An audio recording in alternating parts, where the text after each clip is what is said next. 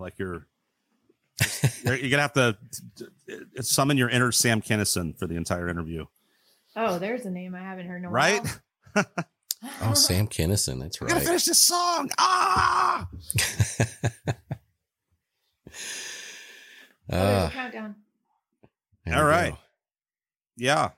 Still haven't figured out how to do an intro. I was going to start this one off by just saying, Emily, you've been a great guest. Thanks so much for joining us. Had our little technical difficulties there, but here we're back with episode something 66. Is that right, Vic? Who cares? I think I listened to some of 65 and 64 and all the way down into the 40s. Oh, yeah, wow. Thank you. Damn. I mean, just pieces. Yeah. That's all you've been doing for like the past 2 weeks is listening to our podcast nonstop. We appreciate it. That's how long it would take. They're kind of long. We talk for a long time. I say we. It's really all me. It's me. I talk a lot. But Emily Shirley, well, thank you for being our guest. Great to have you on here. I'm a big fan. Vic and I, before you got on here, we were just talking about your latest song. Your latest single just came out. And you've been putting out a lot of singles the last few years, which is really cool. Over to your Spotify, it's just like single, and they've all got like cool different artwork, and it's like there's been you've got a lot of things that are topical, right? You sang about obviously at the onset of the pandemic, Everyday Heroes, and then you had a song, was it Survivor, about the winter storm last year that right? that's yes. And then the latest, on your latest single, tell us about the latest single. What is it about? Where did that one come from? That song, you've done your homework. Not really, but I mean, yeah, totally. Totally. So the latest single, the one that came out yesterday, is called The Last Time. And I kind of started writing it during lockdown, which I thought was March 2020, but maybe it was early April. I don't remember when the whole thing started, but yeah, it's just about, I was just hearing all these. I was fortunate because all my people are here, my family and my kids, and they weren't in school, and that was tough. But, hearing these stories about people who are just separated because, they got stuck in another country, or a loved one died, or they're teenagers and they're dating and they're in lockdown and now they can't see each other at all. And so that song kind of speaks to that sort of isolation I think we all were feeling, just kind of being at home. And back when we were all like, this will blow over in a few months. Yeah. We just got to make it to the summer of 2020 and everything will be better. Just 2 weeks, right? Yeah. I mean, I remember thinking, in March or April, by the summer, this will be fine. And then, what was it, June or July, some things started opening up, right? And we were kind of tiptoeing back out, and then it was immediately shut down again. And I think at that point, everyone's like, okay, this is going to be the rest of the year, more or less. But then 2021, I mean, we've all been functioning and moved on with our lives for the most part. I mean, I say that like it's no big deal, but this has impacted millions and millions of people in various ways. And unfortunately, in the worst way for so many.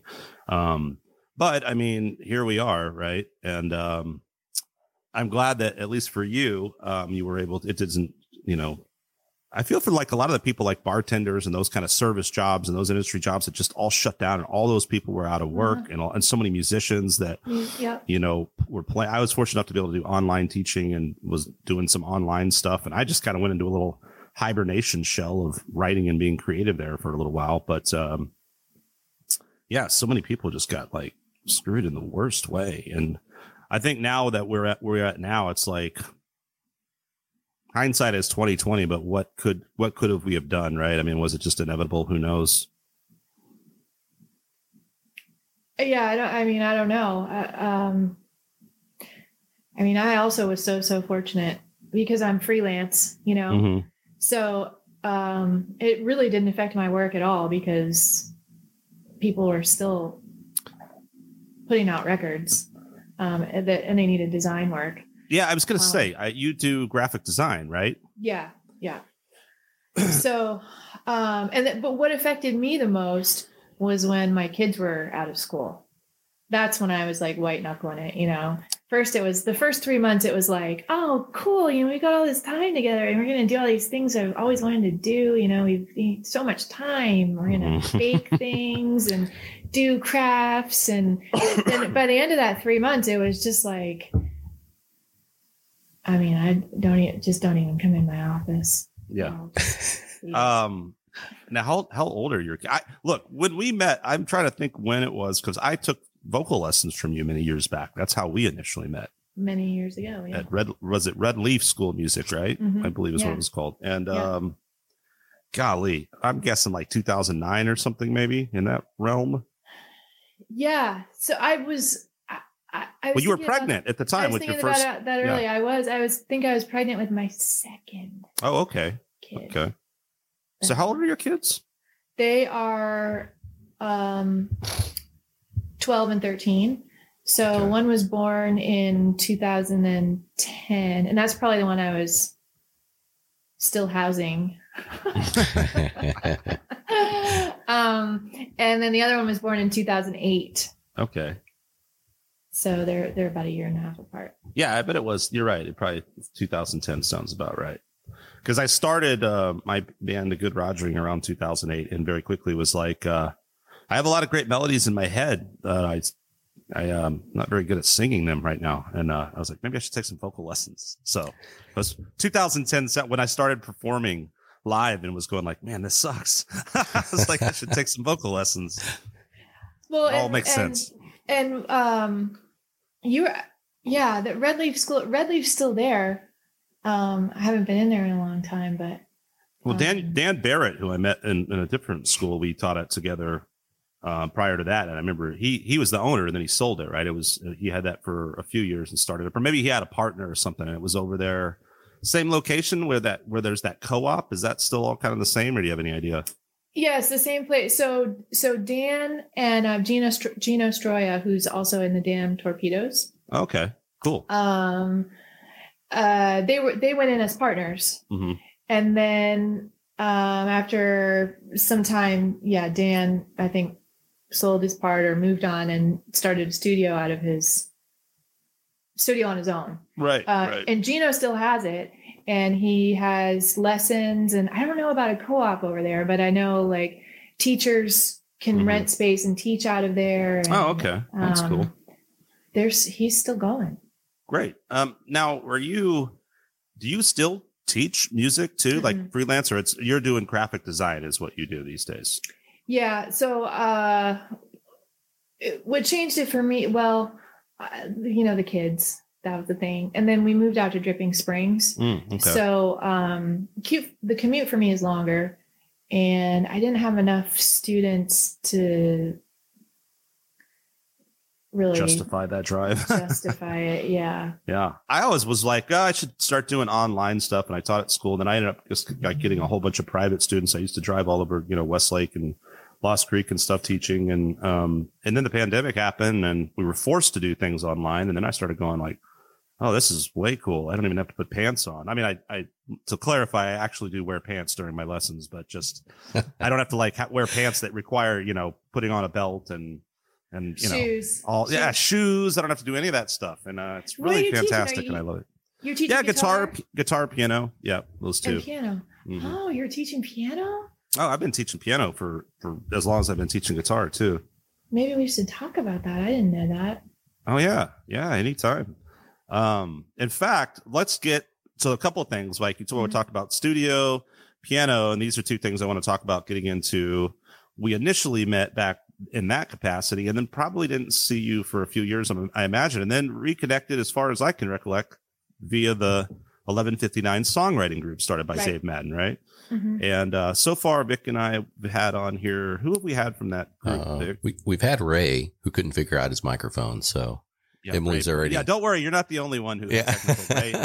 I don't think Ray, as prolific and fantastic as Ray Prim's music always sounds, as we know, Emily, better than anybody. Like the way this guy knocks them out. They're always fantastic, pieces of music, songs. I think we did the whole interview with Ray Prim, and he was talking into his microphone, and it was never on. I think he was like, it was like the computer audio the whole time, or something. The webcam, and he was afraid he was going to get in trouble for like going too long and not watching a movie with his girl or something. Oh, that's right. Did you know it at the time that the audio wasn't what you needed it to be? I don't even remember. But. I'm asking for myself right now, like, or do we know right now that my? No, you're good. No, you're fine. We were using a different. At least know what microphone you're using. Yeah, we were using a different recording device. What were we using? Was that Skype? Zoom? Did we? Oh, Skype with Ray. Yeah. Yeah, we tried a bunch of different things, and Yeah, trial and error. Some go better than others. Denial and error. I know you had Natalie Price, right? Natalie Price, yes. That's right. Natalie Price is. I mean, everyone from that group's amazing. I would gladly have anybody on here. And I think I reached out to Ray, and then I had put a post last year like, hey, is anybody, I started a podcast if anyone wants to be on. And Natalie was the one person that was like me. And I was like, awesome, because I love Natalie's music. Mm-hmm. And then this time around, you were like, hey, what about your podcast? And I was like, yes, Emily, so like two of my favorite songwriters. So happy to have you on. And yeah, Natalie's amazing. She's great. And I think that's it. Maybe we've had someone else. I don't know. Who else? I feel really bad if we did, because I'm not mentioning them. But we had a really short one with what was his name? He was traveling all over the place. Well, that was Ulrich, right? Ulrich. Is he not part of that group? He wasn't that. He wasn't in that. Okay. So Emily, now have you been in 1159 from the get-go or no? I don't think so. So this is my third year, I think. I figured out, or my fourth.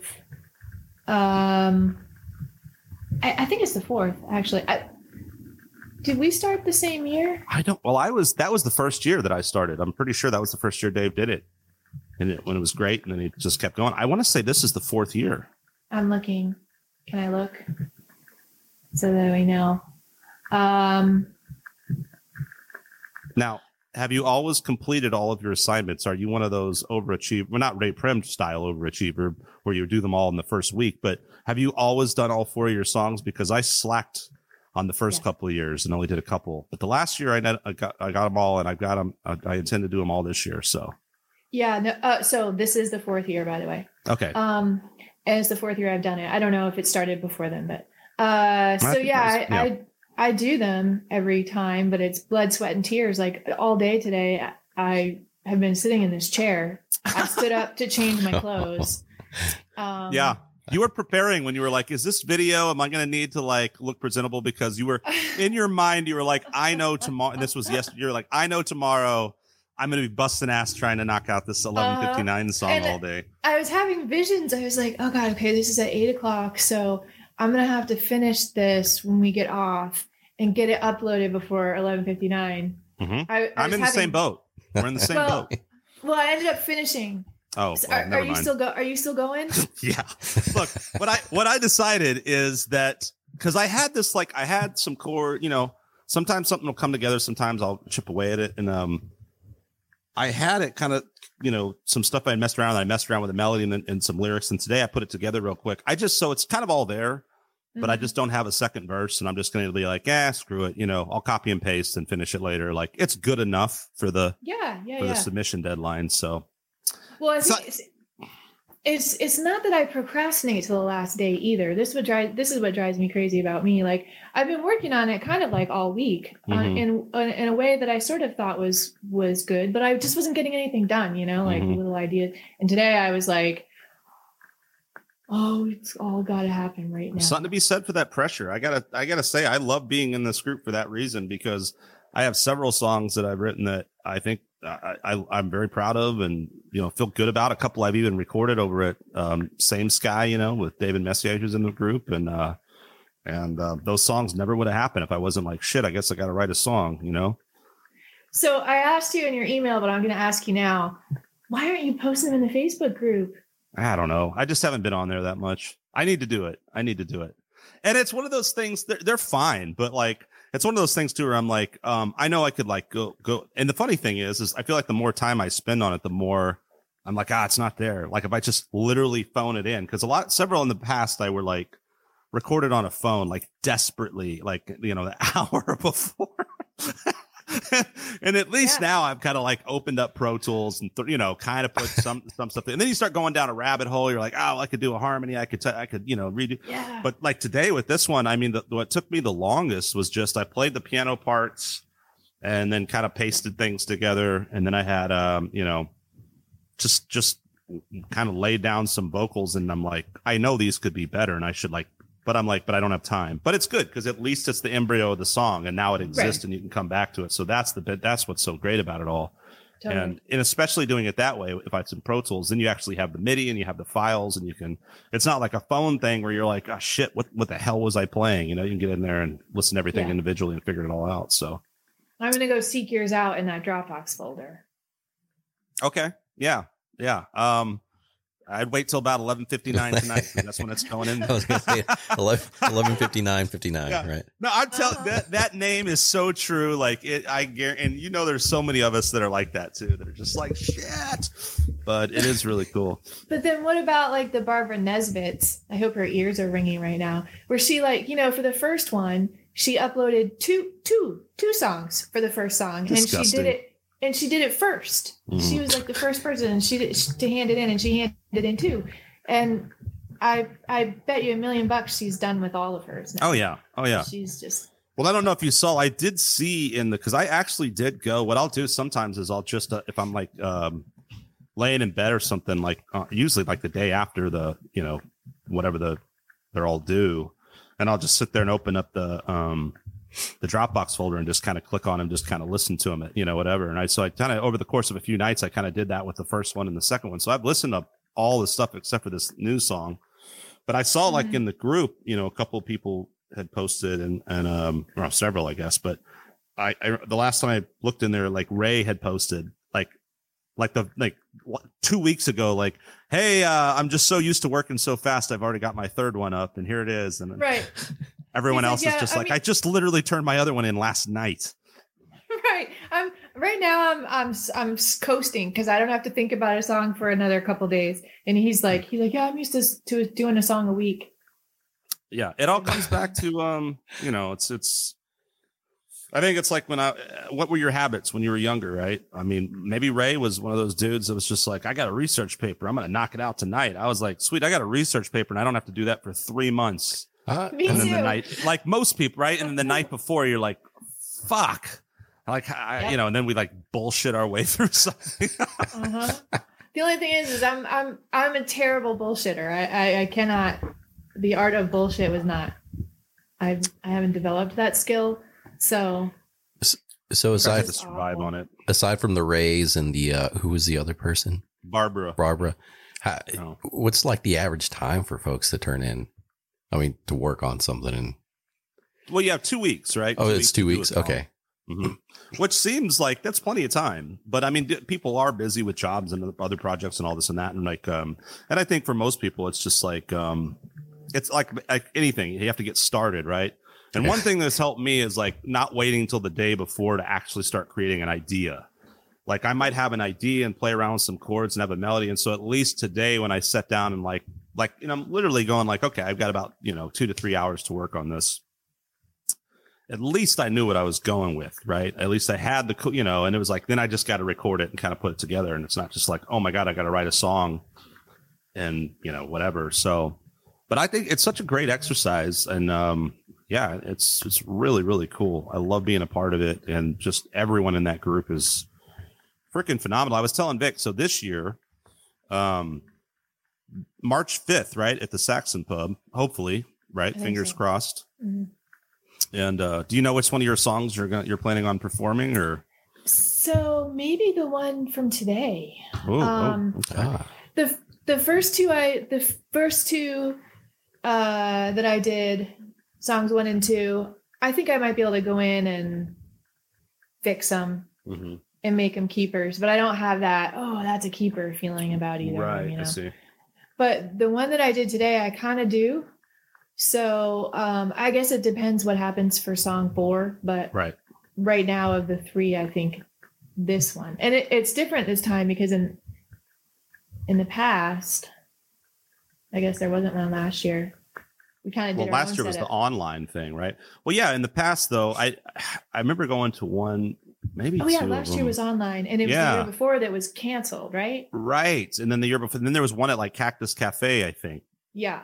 And that was, but what's cool about this year, right? There's going to actually be a house band. So that's great. So you can really do this, you know, it's not have to do a stripped down version. You can really have the instrumentation and backup there. So that'll be cool. Didn't you do a performance before? Did you do the performance singing with Dave Madden at one time along with your song? Because didn't you have like a choir for some song or something? I don't think so. I guess not. Or if I did, it was a very last minute. Do I have a recollection of doing something super last minute? I don't. Yeah, I don't know. He's done like choral pieces with Exactly. like, Yeah. so I haven't been part of that. Okay. Well, now he's been bringing it with these pop songs. You got Susanna Schofield back in, and she's they just cranked out that freaking. I mean, this is like a hit pop song, Vic, like full on produced and everything, like Bruno Mars type thing. It's amazing. I mean, yeah, some people bring some high level production too. Like I'm just like, damn, like there's some like good stuff. Roger Blevins. Oh, that dude's ridiculous, right? He's the Mingo Fish Trap guy, right? That guy's just like. Totally ridiculous. Yeah, totally ridiculous. And I think Dave was joking about that. He would be like, yeah, I just kind of had to throw this one together and it's not my finest. And then you like listen to it and it's like this masterpiece, you know, R&B jam or something. You're like, really, dude? Yeah. The rest of us are like sending a voice memo on our phone. You do what you can do. Yeah, you do. That's what's cool though too, is that everyone in there is different, and that I think that makes it really cool because you have the simple singer songwriters. Is it Sarah Beth? I can't that just has the ukulele songs, but so hers are kind of a lot about her lyrics, and so everyone has a different vibe. And then one thing I like about it is, for me, just being kind of scatterbrained all over the place. A lot of times with music, I never know what I'm going to do. There's no stylistic place I go. Like it could just be some really bizarre, you know, avant-garde thing, or it can be a nice little pretty acoustic song. But I do remember last year with the thing, like Dave was like, you know, pick your preference and I was like, definitely this one, because like everything else I had written was just like weird and complicated. And, you know, and there was like one that was just like acoustic and singing. I was like, it needs to be this or I can't like do it. That's that one was kind of a little bit Tom Waitsy. Yeah, I think so. Yeah, you have your style is so different. It's so eclectic, like your podcast. Yes, yeah. But like your musical. See what I did there? I did. But I think your musical style, just your own musical style, I think from what I've heard, is also so eclectic. It's cool. Thanks. Yeah. I didn't even know you played the piano. So yeah, I know that's a lot. I really, and that's another thing I really like about this, and especially a lot of the music that I've written through this and just other stuff that's so not, you know, I've played in rock bands and metal bands and that kind of stuff, but a lot of more of what I do musically is not that style even, you know. I think I'm a kind of a class. There's a lot of classical influence. I have a lot of blues influence and that kind of stuff. And then just finding my voice over the years, but like what works for me and my voice, like I've kind of found that there are two sort of. She never went in the shower. I'm on a podcast. Can I talk to you in a minute? Sorry. Golly, Emily, so rude. How dare you? No, that's just saying, like, the, you know, finding your voice. And for me, like when I came to you, I was like, man, there's all these singers I want to sing like, and I've gotten influence from them, and I've kind of finally found what works. And I'm still really self-conscious about it. I struggle with that constantly. I don't know why. I can't. I don't know what it is about. I just want to be in the woods in a cabin 1,000 miles away from anybody if I'm recording vocals, you know. But yeah, I don't know, but I mean, I kind of like know what works, and there's that cross between that low kind of whatever Tom Waitsy thing and then the really bad version of Chris Cornell or something. I don't know what I do, but like you're actually, you have a style that I love, and I wanted to ask you with your songs, like, what is your recording process? Like, where do you record? How much do you do yourself? What do you use studios? Like, tell us about that. It's totally studios. And you know, the first thing I ever did, the first songs I ever really recorded were with Dan Barrett. Okay. And he wasn't even out of Red Leaf yet. Right. I remember that. He had a his- little room in there with the studio. equipment, Yeah. Right. So we did a couple songs there, and then he was over, he had his home studio, and so we did a couple songs there. So I did a few tracks with him, and then somewhere along the line, I met Mark Hallman. I met him through working with the Bell Sounds and working at the Congress House because Andre Moran. Do you know Andre? Andre is Noel's husband, right? Yeah. Right. Yeah. Okay. I think I maybe said hi via Facebook or something, but I know the name. I'm familiar with him. Yeah. So his guitar playing is awesome. And he's the head engineer at the Congress House, or has been for many years. And so I got to know Mark and started working with Mark. Okay. And Andre on a handful of songs. So that's kind of where I consider that I started, Mhm. like those other songs. We sort of wish I could get them off Spotify, just because they were. Hey, early. Neil Young did it. You can do it. Yeah, but I only want to get some. I don't want to get them all off. I just want to get I see. some off. Can you just take the ones I don't like off Spotify, please? Right. Just the ones with this cover. But so I've done a bunch of stuff with Mark, and then I decided just before the pandemic, I need to work with different people, Mhm. producers and studios, to sort of find my voice. And so I started working with Taylor Tatch, who's Audio Styles. I've done most of my recent stuff with him. Okay. I think we kind of have a good thing going right now. But Survivors I actually did with Brian Douglas Phillips, because that's a totally different kind of song. It was acoustic. We went for a live acoustic vibe without really any. So the work I've done with Taylor is much more produced, Yeah. lush, electric guitars and vocal layers. And Survivors was much more of a live acoustic thing. And that's what Brian Douglas Phillips does really well. And So who did you do the latest single with? Taylor at Okay. Audio Styles. Yeah, that caught me, and the latest one too, the piano. But on Survivors, there you immediately get. I was actually going to ask about that specific piano. You get kind of there's something to be said for that. There's a dark, organic vibe that you get from. You're right. You can have a super polished grand piano sound, but that didn't strike me as that. What kind of piano was that? Oh God. Or maybe it's just older and I don't know. It just had a unique character that fit the song. It is a grand piano. I want to say it's a Steinway, but I don't remember. Okay. I could text him and he could tell us, but that's yeah. especially that one, and maybe there's been a couple of your songs that right away, and just speaking of production and those kind of choices, it hit me right away when you hear just that. I don't know if what better word, just that sort of organic instrument, just an instrument in a room, and it's just more intimate right away, right? And it just has a character and a quality about it. And it's so hard to emulate that. It's so hard to emulate just a good piano, a real piano. I'll fart around with plugins and this and that, trying to do everything under the sun to try to get my keyboard and, MIDI shit to sound whatever. But it's at the end of the day, and then you go hit one note on a piano and you're like, oh, okay, that sounds way better than anything I spent hours trying to, pretend it was a piano, Right. Yeah. He's got a great piano. So that's does cool. Mark. That you're mixing it up. I think that's great. And that's something I've done and want to do more of, because I think it just takes you into new territory. You can get real comfortable in a certain situation, which is great. But I also think different people, different producers and engineers, they have their strong points, right? Yeah. And someone may be perfect for this style of song or this instrumentation, and someone else may be perfect for something else, but not so much that. So finding and knowing different producers in different studios and then you're going in as the artist, kind of with that vision of the vibe you want with the song. You're like, this guy is going to be perfect for that kind of thing. Yeah. Right. And there's, I don't know if you know Andrea Perry, but I feel okay saying this on here because she knows it. I really want to work with her. Her work is very commercial and pop. And so as soon as I get the right pop song, I want to see if she'll help me with it. But yeah, just want to see what's possible. Yeah. And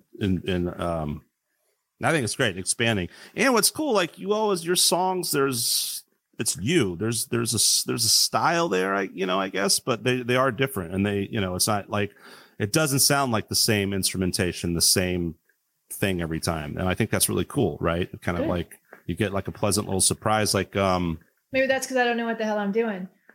Well, that's why I was asking you. I mean, because they always sound good. Like, I mean, I haven't like done a deep dive all through like your super back catalog. I know you had some EPs, and then just, I mean, I guess that 2010 was that stuff that you did with Dan way back then, or was that what you did at? Sorry, what was the name of that studio again with Mike? Congress House. So that was Congress House for your first. Mark Hallman and Congress House. So the 2010 stuff would have been Dan Barrett. Okay. So I don't think I've listened to that. I might at one point. Another one of your songs I really love is Eyes in the Dark. It's such a great song. So I love that song too, because it's totally different than anything I've ever done. It's got kind of that like spaghetti Western. Yes. Kind of. Yes. The tones are awesome. Sound to it. And that was totally Taylor. It was the first song we did together. And I took it to him and I said, I don't know what this is. So, and we haven't worked together. I don't know what this is. What can we do? And, I had a beat I wanted to use that I had. It was an 11:59 song. That's what I was going to say. I thought it was, right. And so I kind of had a beat that I knew that I wanted to, an idea about that. And, that was the first song he and I did together. It was like 2 years ago, I think. So several of these singles have come from 11:59. Yeah. Oh yeah, because I'm not super prolific. So this forces me to be prolific. I may only write 4 songs this year. Yeah. Well, that's awesome though, because then when you spread them out like that with singles, and then you're like, oh, that's really cool. And I went and looked at all of a sudden you're like, damn, she's got a lot of songs. Like, that's really cool. I think it's kind of a great way to do it. Like, hats off to you, like the way you're doing this. And what's great is you're using that, and that gives you that motivation, that deadline, that, to write something, to create something. And then you're taking it and produce. That's what I was so curious about, like what your technique was after the writing and how you approach the producing and everything, because all the songs sound in different ways, professional and polished and like, Yeah. I wish I could say I was doing it, all myself, that I had, more ability to do that. It's been about 10 years since I've had a MIDI set up, and I just got, I would show it to you, but it's going to mess up our whole setup. I have just this little Akai key MIDI controller. Right. Okay. Here, that I just got for Christmas. And I spent like 2 weeks thinking it was broken because I was using it with Bluetooth headphones. Have you ever had that problem? I don't know. I don't think I've tried to do Bluetooth is kind of weird. I don't think I can use it with like Pro Tools, and it's really annoying. Well, it causes latency. FYI. Yeah. I deep dived on the internet days and days and hours in a row trying to figure this out. And then someone on some thread somewhere just in passing was like, oh, and by the way, if you're using Bluetooth headphones, it's going to cause latency. And I was like, oh, shut up. Really? And that was I thought I had terrible timing. I mean, I was changing all my buffering settings. Oh, yeah. I thought it was broken for like 2 weeks. Anyway, I'm sorry. Why did I say? Oh, I was still producing myself. I just am at the point where I just want to be able to get as much as I can envision, as close to how I envision it, out in some sort of way, so that I can take it to someone else and say, kind of this. Yeah, and I think I also think it's you can only do so much as one person, right? I mean, it's hard to like the writing the song, the performing, the being the artist, and then the production and the engineering. Like, that's a lot of different hats to wear, and it's very time consuming, And I think it makes sense when you see this kind of like, oh, there's an engineer, there's a producer, there's the art, there's a group of people working together, because I think that's very important. It's very difficult to do it all as one person. But so like the demos, when you do the 11:59 stuff, you're just using the MIDI keyboard and then just your microphone there, and kind of simple, get enough to get something together sort of setup. Yeah. So usually starts keys. And then since I have this MIDI controller this year, I can put down real sounding bass, and put in some synths. And I mean, I can spend hours just checking out synth sounds. I mean, that's like, those rabbit holes go deep. Oh man. and like all the there's so many one arrow leads to another arrow, and the drop downs are like this, and different reverbs, and it's just like I can be here all day. But yeah, so the MIDI controller for bass usually just makes some kind of beat combination working in Logic. Okay. And then vocals, I'm usually heavy on the harmonies because that's where I hear things the most. Mm-hmm. I don't play guitar very well at all, and MIDI doesn't really either. Yeah. So not the greatest MIDI instrument. Well, I mean, not, like just like strumming. So yeah, I've had some nightmares. I'm actually wearing an Invincible Czars shirt. When I toured with them, we did, they always usually have woodwind player of some sort on tours and whatever. And, I toured and was playing keyboard, but also a MIDI guitar to emulate bassoon and flute sounds. Mm-hmm. Oh, wow. MIDI guitar. Yeah. Yeah. I got a story. I'm not going to waste your podcast by telling this story, but I had a moment somewhere in Alabama. Was it Alabama? God, it was bad. There was a full-blown malfunction, and it was not good. I kind of had to make some adjustments. And yeah, I mean, you're trying to sit here and play to an old silent film with, classical type instrumentation. And I'm going for a bassoon sound and accidentally hit a button that makes it sound like an Eddie Van Halen solo. That was just the start to a very bad night for me. Fortunately, that wasn't one of the bigger crowds, I don't think, but oh my God. Yeah, no, in other words, MIDI guitars are weird. I don't think they've ever found. I mean, keyboard is a natural instrument that to play all these kind of synths and sounds on, right? And I just think it's more versatile to play multiple orchestrated instrumentation. A guitar, not as much. I mean, as a guitar player, I would so not prefer it that way. I would do a keyboard any day, Yeah, yeah. Yeah, so yeah, and you got a lot of built-in sounds with Logic and all. What's your interface? What did you use? It's Focusrite, like the rest of us. PreSonus Audio Box. PreSonus, that's the other one, the little PreSonus. I think I used that for some stuff way back too. Where was I going to go with the? Oh, how was it your writing process? Like, do you tend to write music first and then come up with melodies and lyrics, or is it the other way around? Or is there a process? Or a typical way? I want to say that I'm honing it down to the process, but the reality is I love writing music and I hate writing words. So I could write music all day. It's getting the words right and what you want to say and saying it so it sounds like you want it to sound. Sometimes you don't even know what you want to say or what's the song even about. I don't even know. I have a lot like that where I'm like, I don't really give a shit. Like you can interpret it how you want. If it phonetically or rhythmically works and sounds cool, I'm like, this is cool. Yeah. And I think for me, like what I learned is, and maybe this is for you, and I wonder if it's for this for a lot of people, because I used to write a lot of really terrible poetry. And then it was all useless. First of all, I would look back and go like, this is just stupid anyway. But secondly, like, how do I fit this to a song? It's a bunch of but if I have a music and then you can just hum syllables and hum things and words will come to you and things will find their way into that. And I feel like that maybe for more songwriters than not might be the approach, like that route, right? Yeah. I read something about that's how like Bono does it. Oh man, now I want to make that South Park joke. What's that? What is he always singing in that South Park episode? Hello. When he answers his phone. Yeah. Hello. The phonetic thing. I've done a little bit of that. I've tried to pay attention to that more. However, your songs though, I mean, that's all fine and dandy, but like we're talking about a song like Survivors or Everyday Heroes or,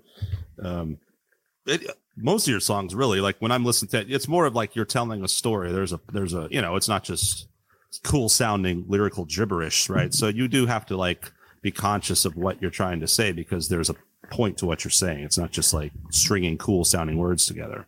Right. So Everyday Heroes and Survivors both are actually like they do have a storyline, so those are Mhm. easier for me to write. Okay. Plus I'm a quiet songwriter, like I'm not someone who just is in my office like making loud noises. Like maybe Same. if I was home by myself, I'd just be like figuring it like blah blah blah, seeing. But Eyes in the dark. So in the bathroom, just shower going on. I'll be right out. La, la, la, la, la. right. So, but I need to get over that because it's limiting. But I actually did a lot more of the phonetic thing with the song that I did today. The song that I did today has a shitload of words. They all kind of Wonder how Neil Fallon does his, because it's almost like a story, but then he's got the phonetic thing going on, right? So Neil Fallon, I don't know if you're familiar with the band Clutch, Emily. I'm not. Clutch to me, I'm gonna make a note of it. Clutch to me is like this, the working man's blue collar rock and roll band, right? They've been around. They're from Baltimore, Maryland. They've been around since the late 90s, mid 90s, maybe. And I mean, they're just like a working class band. They're always putting out stuff, and it's kind of, it's rock vibe, bluesy rock, but it's got some progressive elements, some odd meters. Sometimes they got some organs and various instrumentation. They've been on a few soundtracks. They recorded actually a few different albums here in Austin, out in Dripping Springs, actually, with the Machine Shop. They recorded a couple albums out there.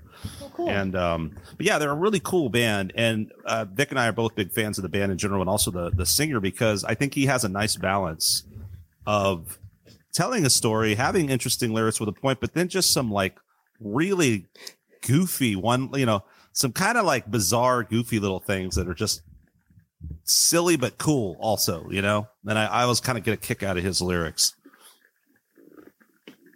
Well, I think it was David Bowie who said, just take random lines from random musings and just put them together. Yeah. I've heard that from a couple of different guys. I think someone like wrote a song once from using just from fortune cookies. That's what I heard. Yeah, like don't try to that. I'd like to experiment more with that. That idea, because I do like things to be a little weird sometimes. This could be your fourth 11:59 song. It ends up becoming your big pop hit somehow. Yeah, well, we'll see. Speaking of pop, well, tell us about your there's Emily Shirley, the songwriter, and you've got your music you put out. But you don't perform. I mean, you do, but not too often solo, right? Yeah, I mean, I'd like for that to change. So I kind of just had like a trio that was feeling good, when everything shut down. And I don't know if I'm going to get that back anytime soon. I want to really know that we're in the clear before I start booking and practicing for band gigs. So I'm trying to do what I can, on my own. I was super excited to have the Bell Sounds on a Skunk Fest bill, and it all went to shit. Me too. I know. And, I don't even know when that was at this point. It was last year already, or can't keep up with time anymore. July or something, and I can't even keep up with the variants anymore and what it was. But I remember Noel was, I think, the first one that was like, we don't feel comfortable, and I was like, I totally understand. And there was a few bands dropping out, a few bands got COVID, and we were getting close, and I was like, you know what? I did not feel good about it at all. And I didn't want to be that guy that was like super spreader events at that, during that. And it was unfortunate because there were so many bands on that bill that I really was excited about. Several from the songwriting group too, like Progress. Yeah, we had some other events that were more the rock metal stuff, Mm-hmm. But the whole one with that was it was going to be more of a eclectic sort of roster of like a variety, jazz and blues. And, there was a lot of cool stuff going on, but logistically it was too much. And then, with that whole thing happening, it was just like, But yeah, Bell Sounds. I mean, Noel's insane. And speaking of harmonies, I mean, you guys are just awesome. How did y'all meet, and how long you been doing that? Did you meet through 11:59, or have you known her a long time? We've been together for like 9 years, I think. So did you meet through her husband? No. Do you know who we met through? I'm just thinking about it right now. Dan Barrett. No way. Okay. Yeah. So I was recording with Dan in his studio, and he had signed on to be a Bell Sound, believe it or not, Really? as like a utility player. Okay. And because that's what they were looking for. Noel and Andre had gone into the studio and they had written and recorded their first full-length album as the Bell Sounds. And so now they were back in town and they were putting together a band to play these songs. So Dan signed up to be their utility player, but I mean, his wife was pregnant. He was about to go into this whole new chapter, and he was sort of like, I don't know if I can, commit. So he was like, do you want to do it? And I was like, eek, I don't know, I'll give it a shot. And so I remember Noel and I met, I think it was 2012 or the very end of 2011 at Bolden Creek. And it was December. And she was like, oh, my birthday's in a couple of days. Blah, blah, blah. And I was like, oh, when's your birthday? And that's when we figured out we had the same birthday. No kidding. And so we kind of it's been like this synchronous thing. And so I've been making music with them ever since. And it's evolved so much. Her sound and her writing has evolved. It started out as like an indie folk rock pop thing. Yeah, from what I've heard, I definitely would not describe it that way. Yeah, what she's doing, what's happening now is like this pop harmony. Yeah. Beautiful, lush. Yeah. Check out tracks. the Bell Sounds, Vic. It's awesome stuff, man. And she's another one that every time she drops a song, I'm just like, damn. She's fully producing it by herself. Well, her and Andre, but she's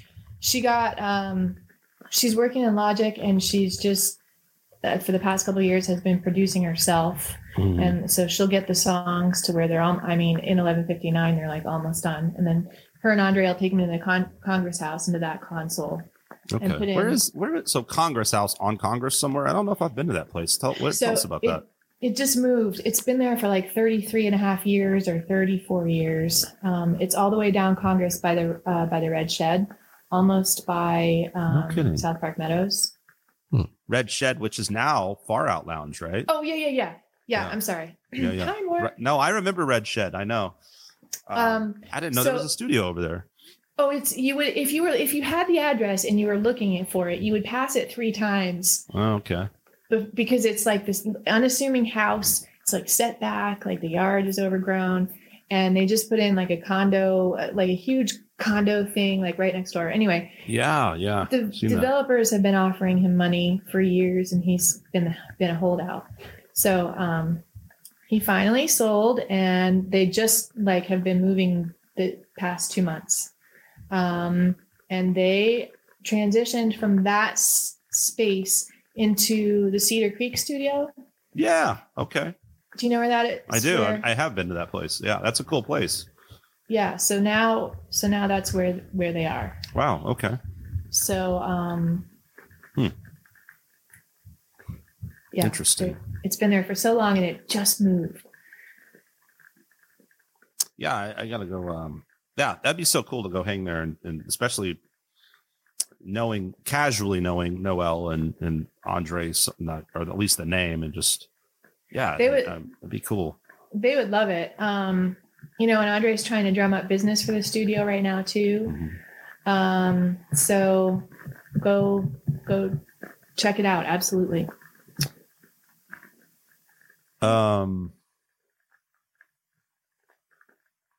Oh my gosh. Help. Dead air.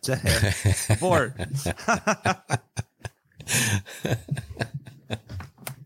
Keep laughing, Vic. Yeah. We are professional. Golly. Let's see. So how many songs have you released that were written in 11:59? A lot. Do you put out all the songs that you write in there? Not all of them, right? No. Thank God. Let's be grateful for that. 4 or 5 at least. Okay. Without going back and counting. Yeah. And then Bell Sounds now. So you've recorded several things with them then at this point, right? Yep. So, like, how many albums have you done since you've been in the group? So there's the original full-length album that I'm not on, and then there's a full-length album after that that we did in Nashville, and then I want to say 2 EPs and a bunch of singles. Yeah. Well, I feel like again, like the last few years, like nobody knows what the hell time-wise anything is, but I feel like wasn't Noelle writing like a song, like releasing a song a month for a year or something like that, or her and Andre were or something? It was all through 2020. Was it 2020 or 2021? It's all such a blur. I know, right? It was a song a month throughout, I don't know, let's call it the pandemic. Yeah. And then she put them all made an EP out of them. And we booked a date at 310 in June of this past summer. And I call that the window. Like, we played in the window. We went and we had this sense that like we were going to be okay and COVID was over and people didn't have masks on and the place was packed and everyone was like, we're back. Everything's, it's, do you remember that window in like June of this year? Oh, yeah. Because I remember that. It was like a moment, and somehow we landed this gig in that time. And actually, I remember there was that, and then an album release, because there was a few things that you had to cancel after that, which is, again, like we're talking July or something, right? Wasn't there some stuff, and that's when it all kind of went to hell? Yeah, there was a thing at Captain Quack's or Quackenbush's or whatever. I mean, could we work on the name of that? What the hell is that? Captain Quacks? I like Quack. Sounds like a Rob Schneider movie or something. Yeah, it's strange. It's the old Strange Brew. Oh, okay, nice. So they've got a beautiful listening room in there. Nice. Unfortunately, they've named it Captain Quackenbush's Bakery. Interesting. So it's like a bakery and a listening room. A bunch of people dressed like pirates. That's what I get out of that. I don't know why. So that we had to cancel. I'm sure we've canceled other stuff. Let's talk about. Oh boy. I'm drawing a blank because you're in another group. Mm-hmm. And I remember the name, but I want to see if you remember the name. So tell us the other group that you're in. The other group. Right now is Sister Golden Hair. There you go. That's it. Yes. Mm-hmm. Like the song. Now that's pretty new, right? Totally new. So what's up with that? That is Wendy Colonna and Barbara Nesbitt, both in the 1159 group. Right. Both powerhouse songwriters and performers. And they started this group with Kelly McWee as their third. And that was the plan. And then pandemic. And anyway, Kelly works with Shiny Ribs and does her own thing, and so she's busy, and over time they decided they needed an alternate, so they called me as an alternate, I think before the pandemic. And then anyway, it's evolved to the point where Kelly's not involved. She's spoken to sing on her own music, and I'm kind of the third. And we are a total cover band of harmony-driven songs from the 60s and 70s. Nice. And we focus on corporate events, private events. I think we're playing like a 93rd birthday party tomorrow. Holy crap. So that's totally different, totally new. But it's flexing the muscles. I had to learn a lot of songs. Is that just vocals, or you play keys in that too? Very basic keys, very basic. And so sometimes that has, so the core group is the three of us, 2 guitars, keys, and then we all sing. And then there's also a 6-piece band, depending on the situation. Okay. Where there's actual, bass player, drummer, guitar player. So when we don't have a bass player, I kind of do some key bass, basic.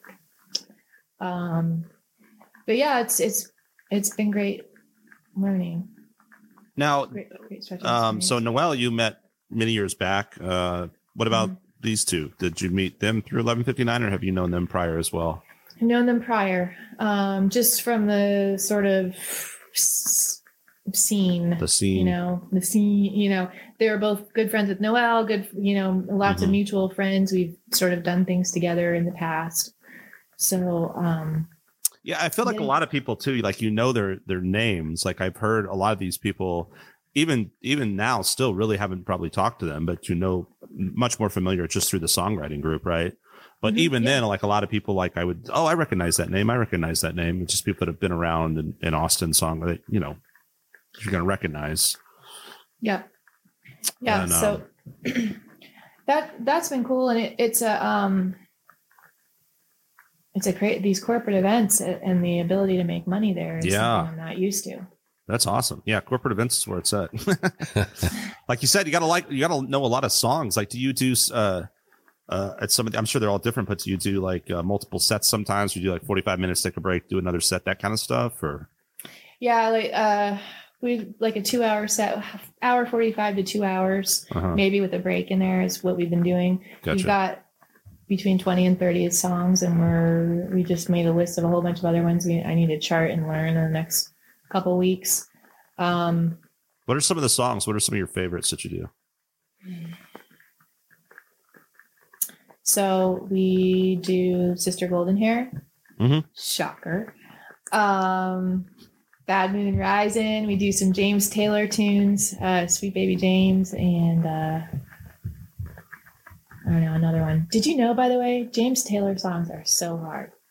So many chords. Have you ever learned a James Taylor song? I like whenever a student has ever, which is very rare. Usually it'd be like maybe an older person, be like, like a guy would be like, oh, I want to learn James Taylor. And I'm like, ew. Like, how can we strip this down to like some simple chords? Because you're probably not going to be able to play it. I really haven't. I know I have, but I do remember that being like intricate.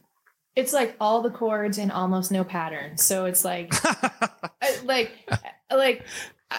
I'm looking for a pattern, something to like, I don't know if I'm ever going to be able to play them without music, either of them. Yeah. But a lot of the tunes are way easier. We do like Our House and Seven Bridges Road and easy ones like Seven Bridges Road. You get that, Nick? So easy stuff. Yeah. I don't play. That's mostly the.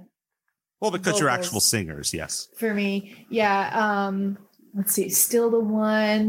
We do an Elvis tune called That's All Right, Mama. We do some Beatles. Things We Said Today. Do you know that Beatles tune? What album is it on? Do you know? I probably know it, but I don't recognize the title because there's been plenty of Beatles songs where someone will be like, how about this? And I'm like, oh, what is it? And then you hear it and you're like, oh, I've heard that.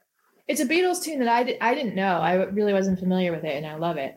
I don't know what say it. What is it again? The name? Things we said today. The Things We Said Today. Okay. Yeah. It's early. Sounds like early. Yeah. Early Beatles. And I don't know what else. When Will I Be Loved? Linda Ronstadt. You're just making me think of the James Taylor. I remember playing a wedding one time. Actually, it was that wedding when we had Jamie on here, Vic. That we played. And I had most of the songs were no big deal. I mean, a lot of classic rock stuff. And I was playing like acoustic guitar. It was like ceremony music for a friend's wedding.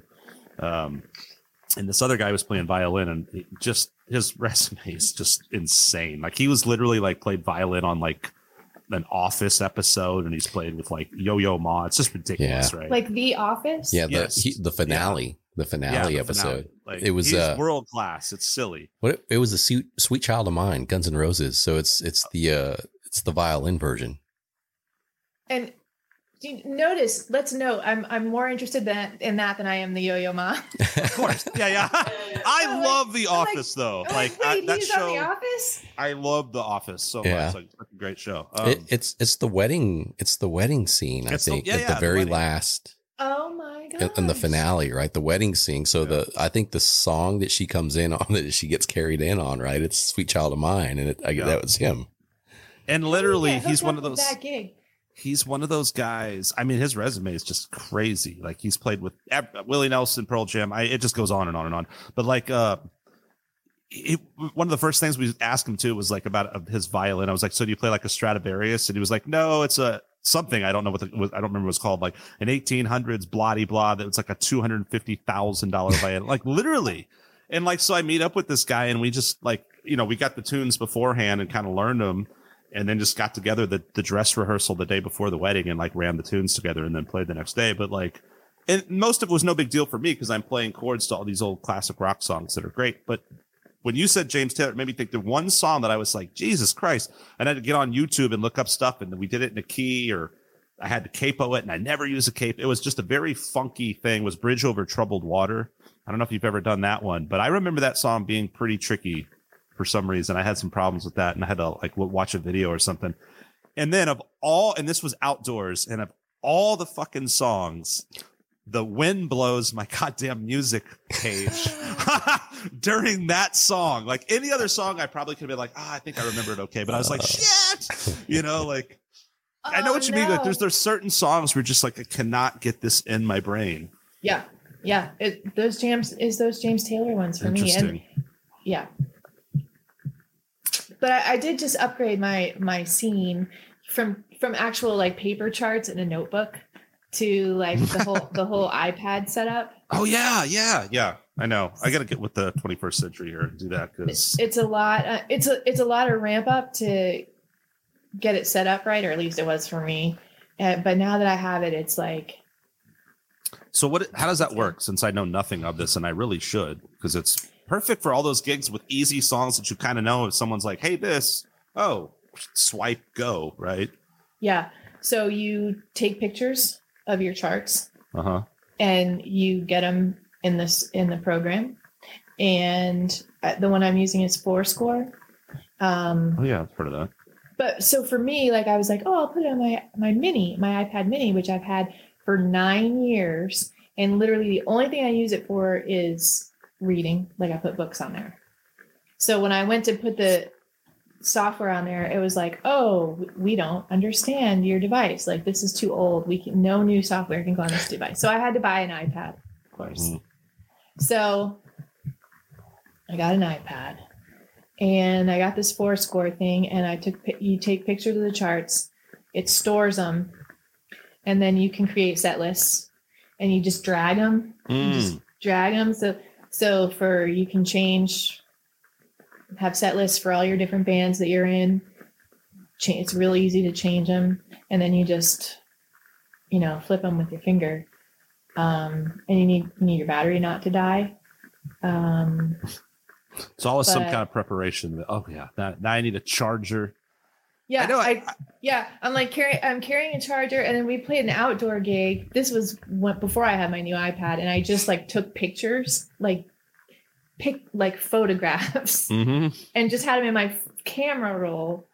And I'm like, in my camera roll at this gig, it was outside, and I realized you can't see the screen outside. Like you just, because of the sun and the glare, right? You can't see yes, it. So that's a thing I couldn't know, but I think I've heard that it's better. We haven't played outdoors since I've had my iPad, but I've heard that it's better in this program. It doesn't matter if you're outside. Oh, it's like the glare. It's glare proof, waterproof, glare proof. I guess so. Yeah. Yeah. Like several years back, like I had some silly thing upgrading an iPhone or something. And it was like, oh, and you can get an iPad for dirt cheap, or for nothing's free. Right. But whatever and I think I actually got one for like a day, and I was like, why do I have this? There's nothing I need this for. And at the time there was no reason to have it, but with like music stuff and in travel situations and that's the one time I think that because the phone's too damn small, you know what I mean? Yeah. You don't want to take your freaking laptop, so like I feel like the time that the iPad actually does make sense. Yeah. So now I use it for all my reading. I use it for my charts, for my own stuff, and for everything. And I use it to play Tetris, which they don't make anymore. So it's some alternate version. But did you know they don't make Tetris anymore? Why is that? They just don't. I love Tetris. So do I. I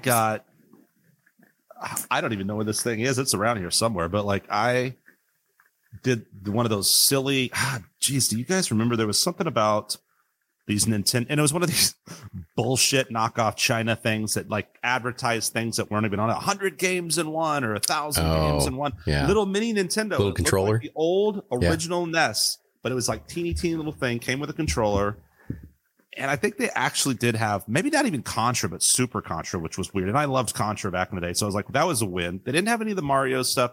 They didn't have shit. Like they had like 100 worthless crap games. They had the games that nobody bought. Yes, they had all the shit, but they had Tetris. And I played the shit out of Tetris on that thing. I love Tetris. I've played the shit out of Tetris in my life. That and Miss Pac-Man. Oh yeah, classic. No one needs to mess with me on those video games. So what's up with Tetris though? Why aren't they making it? I don't know. They just don't make it. I had it on my old Kindle and I tried to put it on and they don't make it. So they make knockoffs of it called like Puzzle Blocks and things like that, which are pretty good. I think the one I have is some Puzzle Blocks or something. It's a pretty good substitution, but it's not quite the same. You know, they don't. You know how Tetris, like they're falling down, and you have to turn them and fit them. Well, this is like they come into the bottom and then you move them with your finger into position.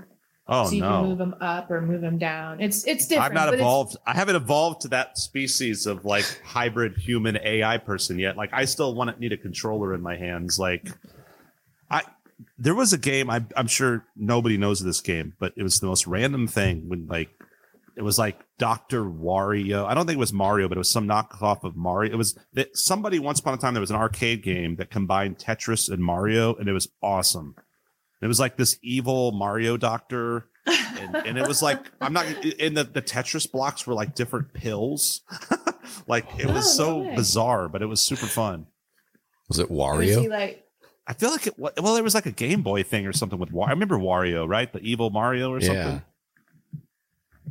If I was like, that would be like the thing. If I was like ridiculously rich, I would just be like, I have everything. What else can I get? And I'd be like, I want that one arcade game from 1990 that, you know, that was in that one Pizza Hut or something. And like the full size arcade. Travel the world. Oh, Yeah. awesome. I love those old school like arcade. Do you remember that the Miss Pac-Man table? Yes. And they still even have those in like old school pizza joints. Like that's becoming less and less of a thing where you sit down. Yes, they have those and it's awesome. Yeah. And I used to get blisters. I used to have to wear Band-Aids so that I could still play, you know, the joystick. But you know where they had one was at there was a Juice Land that they put out here in Dripping Springs, which went out of business in the past year during the pandemic with so many other things. But they had one of those Miss Pac-Man tables. It was wonky and it didn't work all the time. Do you guys know that pizza place? Like, is it Conan's Pizza or something? There's a couple of them around town. I feel like they have those old school video games there. I've seen there's a couple. What's the difference between Miss Pac-Man and Pac-Man though? Well, it's just Miss Pac-Man's like the female Pac-Man. It's got more shit, right? I think it was more. It was later, so there's more cool stuff in it, right? There's a documentary on Netflix that talks about that, and Miss Pac-Man was a mod that these college dudes made to plug into Pac-Man machines to make it more challenging because Pac-Man was pretty repetitive. People figured out the patterns, and so they created this mod that arcades could buy and make it more challenging. And so I think what happened was the Pac-Man manufacturer, I think they tried to sue him or something. But anyway, it ended up turning into a Miss Pac-Man game. Somebody bought their business or something like that. But so is it just because I'm partial to Miss Pac-Man, or did Miss Pac-Man kind of take over? I think it did. No, it was a way cooler game. Yeah. Yeah. Okay, because I can't tell you exactly what's different between them, except that I'm pretty sure Miss Pac-Man is way better. It is. Well, you know, there's actually a Mario Brothers too. That's super boring and lame and repetitive. It was like there was an original Mario Brothers was just like Donkey Kong, but with these two plumbers. Oh yeah, we have a version of that. Yeah, and then they made it's Super the two Mario. Levels. Yes, exactly. Yeah. You can. Go ahead. No, I was going to say you can buy a Miss Pac-Man tabletop game for like $600 or an actual tabletop console. I think we all know what you're going to ask for Christmas now. Well, so Super Mario Brothers, I used to be good at that too, but that I did on the, with the Nintendo controller, I loved all those Mario games. Mario 2, Mario 3, Mario World. They're all good. And the Super Nintendo. Remember Super Nintendo Mario Kart? That was like one of the best games ever. Did y'all ever play that? People still play that. Who do I know? So good. I think kids are still playing that. It's so good. You could be like, I don't know why, but like they had all the Mario characters from like that they brought in Mario 2. Like you could do like Mario and Luigi, I guess, and Toad and Princess, but for some crazy ass reason, Donkey Kong was in there. That's right. So I was always Donkey Kong. Like he was a little slower getting rolling, but then he could just like muscle everyone off the road and throw bananas and shit, and everyone would peel out. So oh man, yeah. I didn't ever get to Mario Kart. That must have been like So good. I must have been out of video games by then. Well, see, But, I was the old 8-bit. Once they started getting to what was it after the Super Nintendo? It was 8-bit, then it went to 16. Oh, and then it went to Right. Nintendo 64. That's where I kind of checked 64-bit, out. yeah. It's like And then old did school 3D. When did Xbox come? Around that same time, probably. Do you guys remember like Qbert? What was that game system? Oh my God, Hubert. Well, that was probably Atari. Even they probably redid it on Nintendo, but I thought that was Atari. ColecoVision. Was it ColecoVision? That sounds familiar, but I'm not placing it. That all sounds like Atari stuff to me. Do you remember Qbert? He was on. Did you guys? Play Oh, I that? totally know who Hubert yeah, is. yeah. The little orange dude that would jump Top around. down. Yeah. Oh my gosh, I haven't thought about that in so long. Oh, like old arcade games. You had like Hubert and what was that? Galaga or what was it? Galaga. What was that? Galaga. There was Joust, right? Do you Oh remember? my God, Joust. Joust. I had that on Atari. Yes. I never have that one. Oh man, it was. I mean, the old Atari games were just so like primitive but it was computer, back then. Yeah. I remember getting a used one, when we were,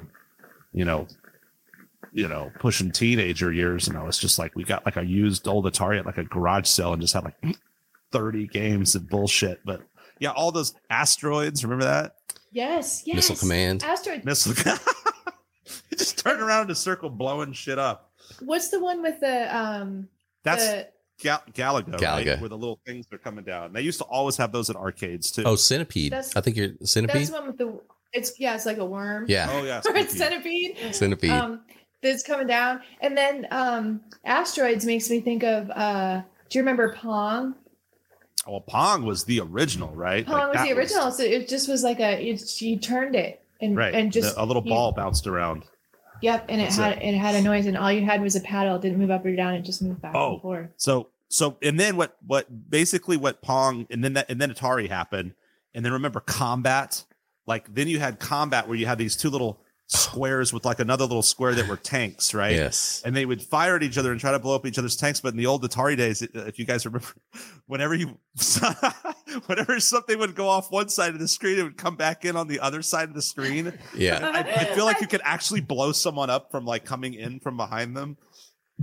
Oh man, I haven't thought about those games in years. I regret selling that. I wish I still had those primitive game systems. I wonder if they're worth anything. My husband went and bought like a whole bunch of those old things and set it up in the garage. I'm not sure I'm not sure what all he has or if it's working, but he like went through the same like nostalgia and was like, I'm gonna go see I'm gonna see if I can get these games. He got them like on eBay and yeah, it's super fun for like a night, and then you're like, all right, this is boring as shit. But like, and it's kind of like how I was with that Nintendo. I like played Contra and like some game, and then I was like, all right, well, I'm bored, but that was awesome. And like, there are a handful of those old games that are like super cool, and I think it's like really cool to have if you have those old.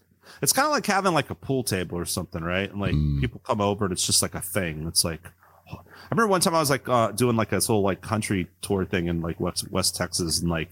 We stayed at someone's house and they had a Super Nintendo or they had all these old Nintendo games. And I was just like, dude, I just like checked out. I was just like, y'all have fun doing whatever. I'm just like getting here, like playing Nintendo all night long.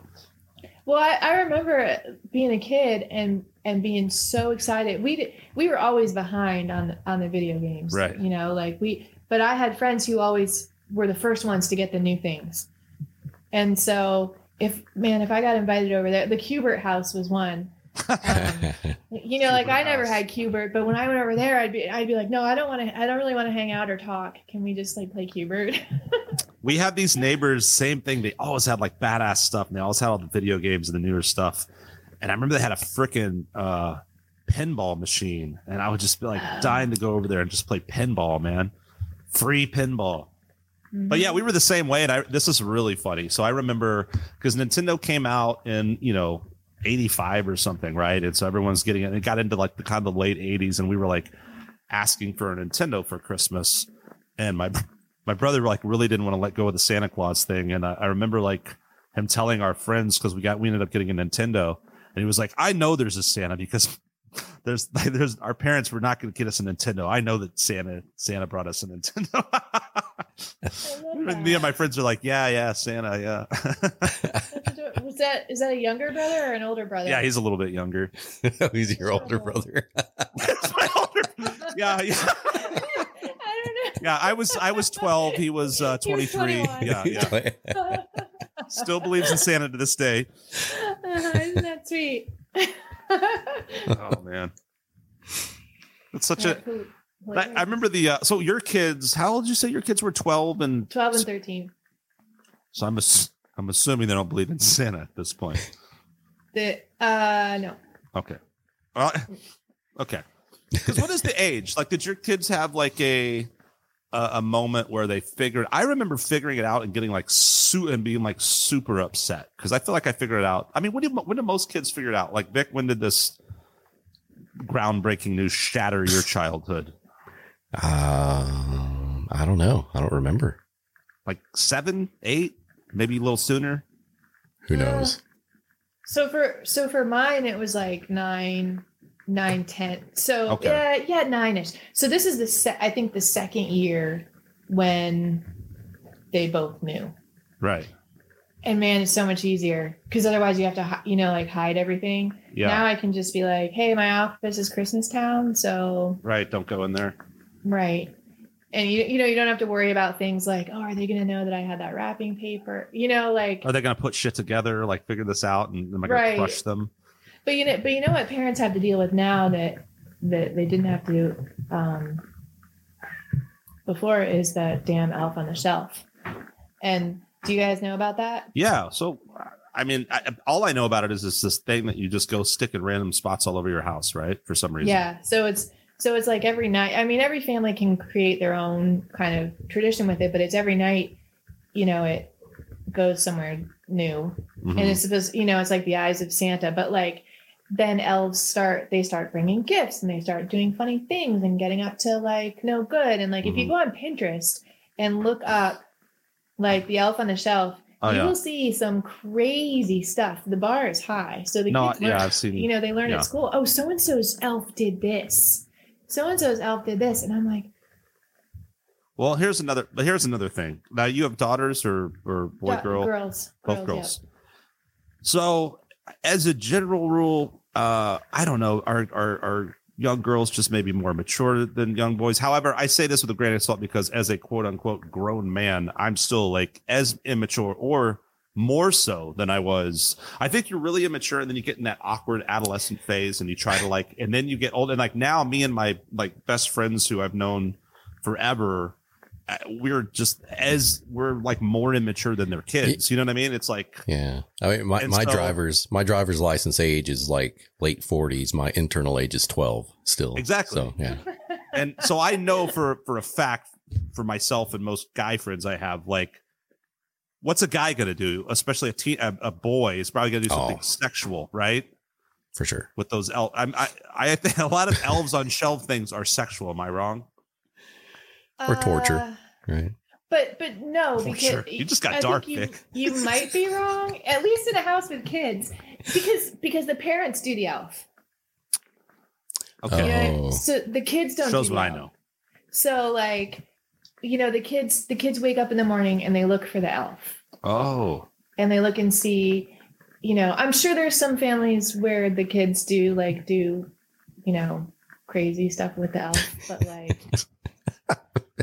I'm learning a lot tonight. I'm learning a lot about what elf on the shelf is actually supposed to be. I thought it was just a thing for men to amuse themselves with. So what's the point of you hiding? Like what? So what are you saying? Like you hide this thing every night and then they go run around find it so they could accidentally discover presents or something? No, not really presents. It's just like a thing to like another thing for parents to do. But just one more fucking pain in your ass. Kind of. Yeah. It's like, God damn it. I already had to go get your fucking presents and figure out how to wrap shit and hide. And now I got to freaking run around the house with an elf every damn night. Yeah. So every night she moves somewhere. She's supposed to move somewhere else to let, and the kids go find it. But like, sometimes they do all these different kinds of things. Like, for instance, maybe one night the elf gets out all their underwear and puts all their underwear on the trees. Which that's like the most sexual it ever gets. That's how it starts. That's how these elves. It starts with the underwear, and the next thing you know, Well, and sometimes like once the elf we had a black table, and once the elf put down flour like snow, and then made a little elf snow angel in the snow, or I see.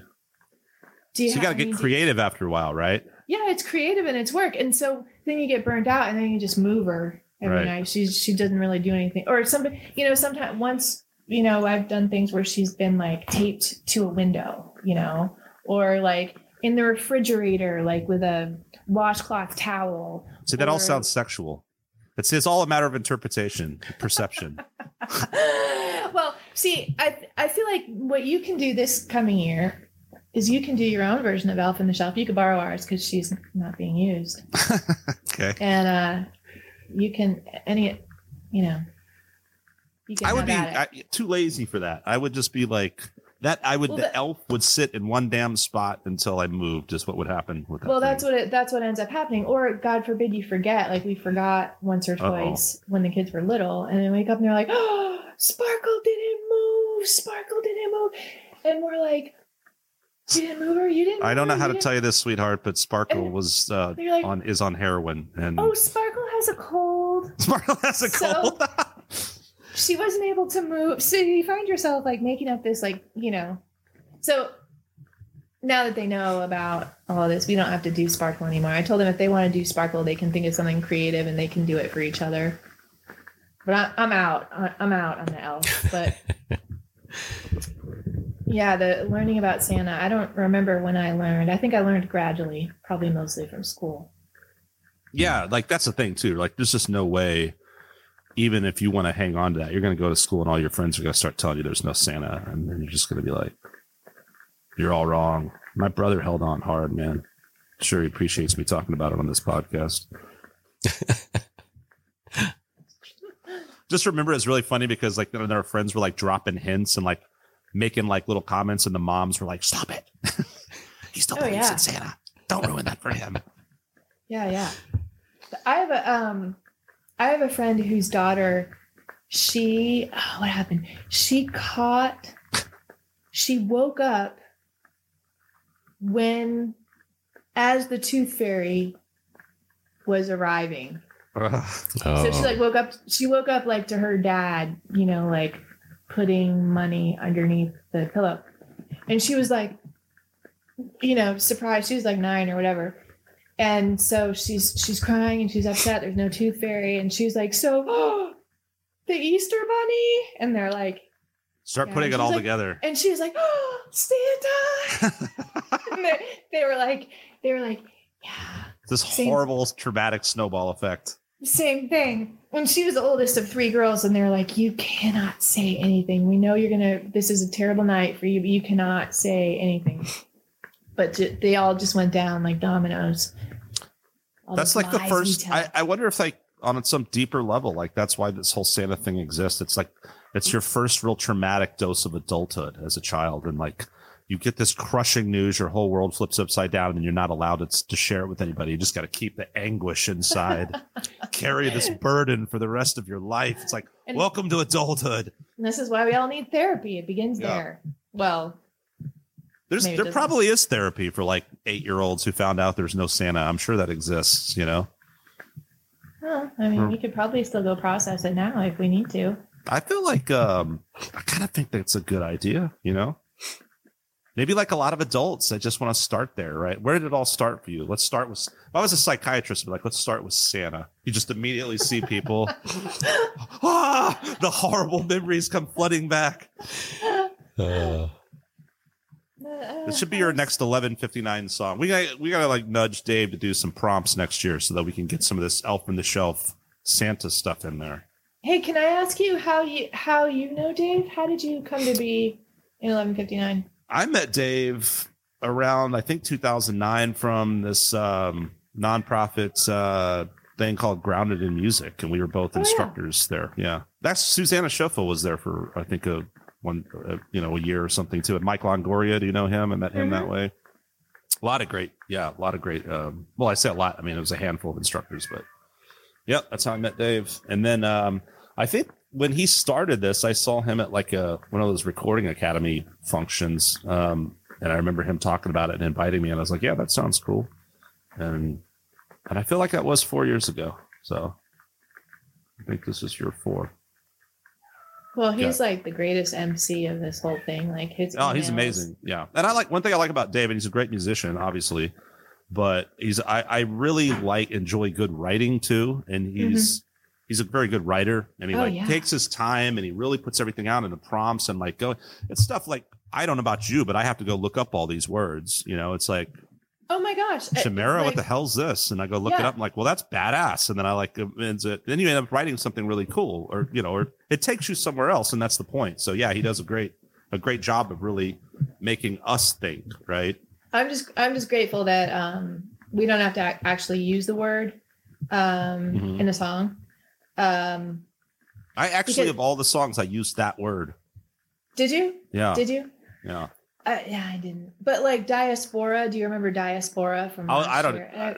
I was like, I'm glad you said it, because I think this whole time I just kept silent, like the one kid who knew there was no Santa, and because I didn't know how to say it. Like, you say it. How do you say it? I think it's Diaspora. I think you're right. Yeah. And I think in the end, that's the one I didn't end up writing about, because that's when I wrote Survivors, was during the last week. During the last week of last year's 11:59. Right. Well, because I so remember that, because I think there was an email even saying like, hey, it's totally cool if you don't get your song in this week because people are without power and all that kind of stuff. So I just abandoned the Diaspora idea. Like, I had some ideas percolating, but I was like, I really don't know what the hell I'm going to do with this. So instead I was like, I'm just going to write about what's happening right now. Yeah. And we're glad you did. Get a good song out there. And you used the word percolating. That's a good one too.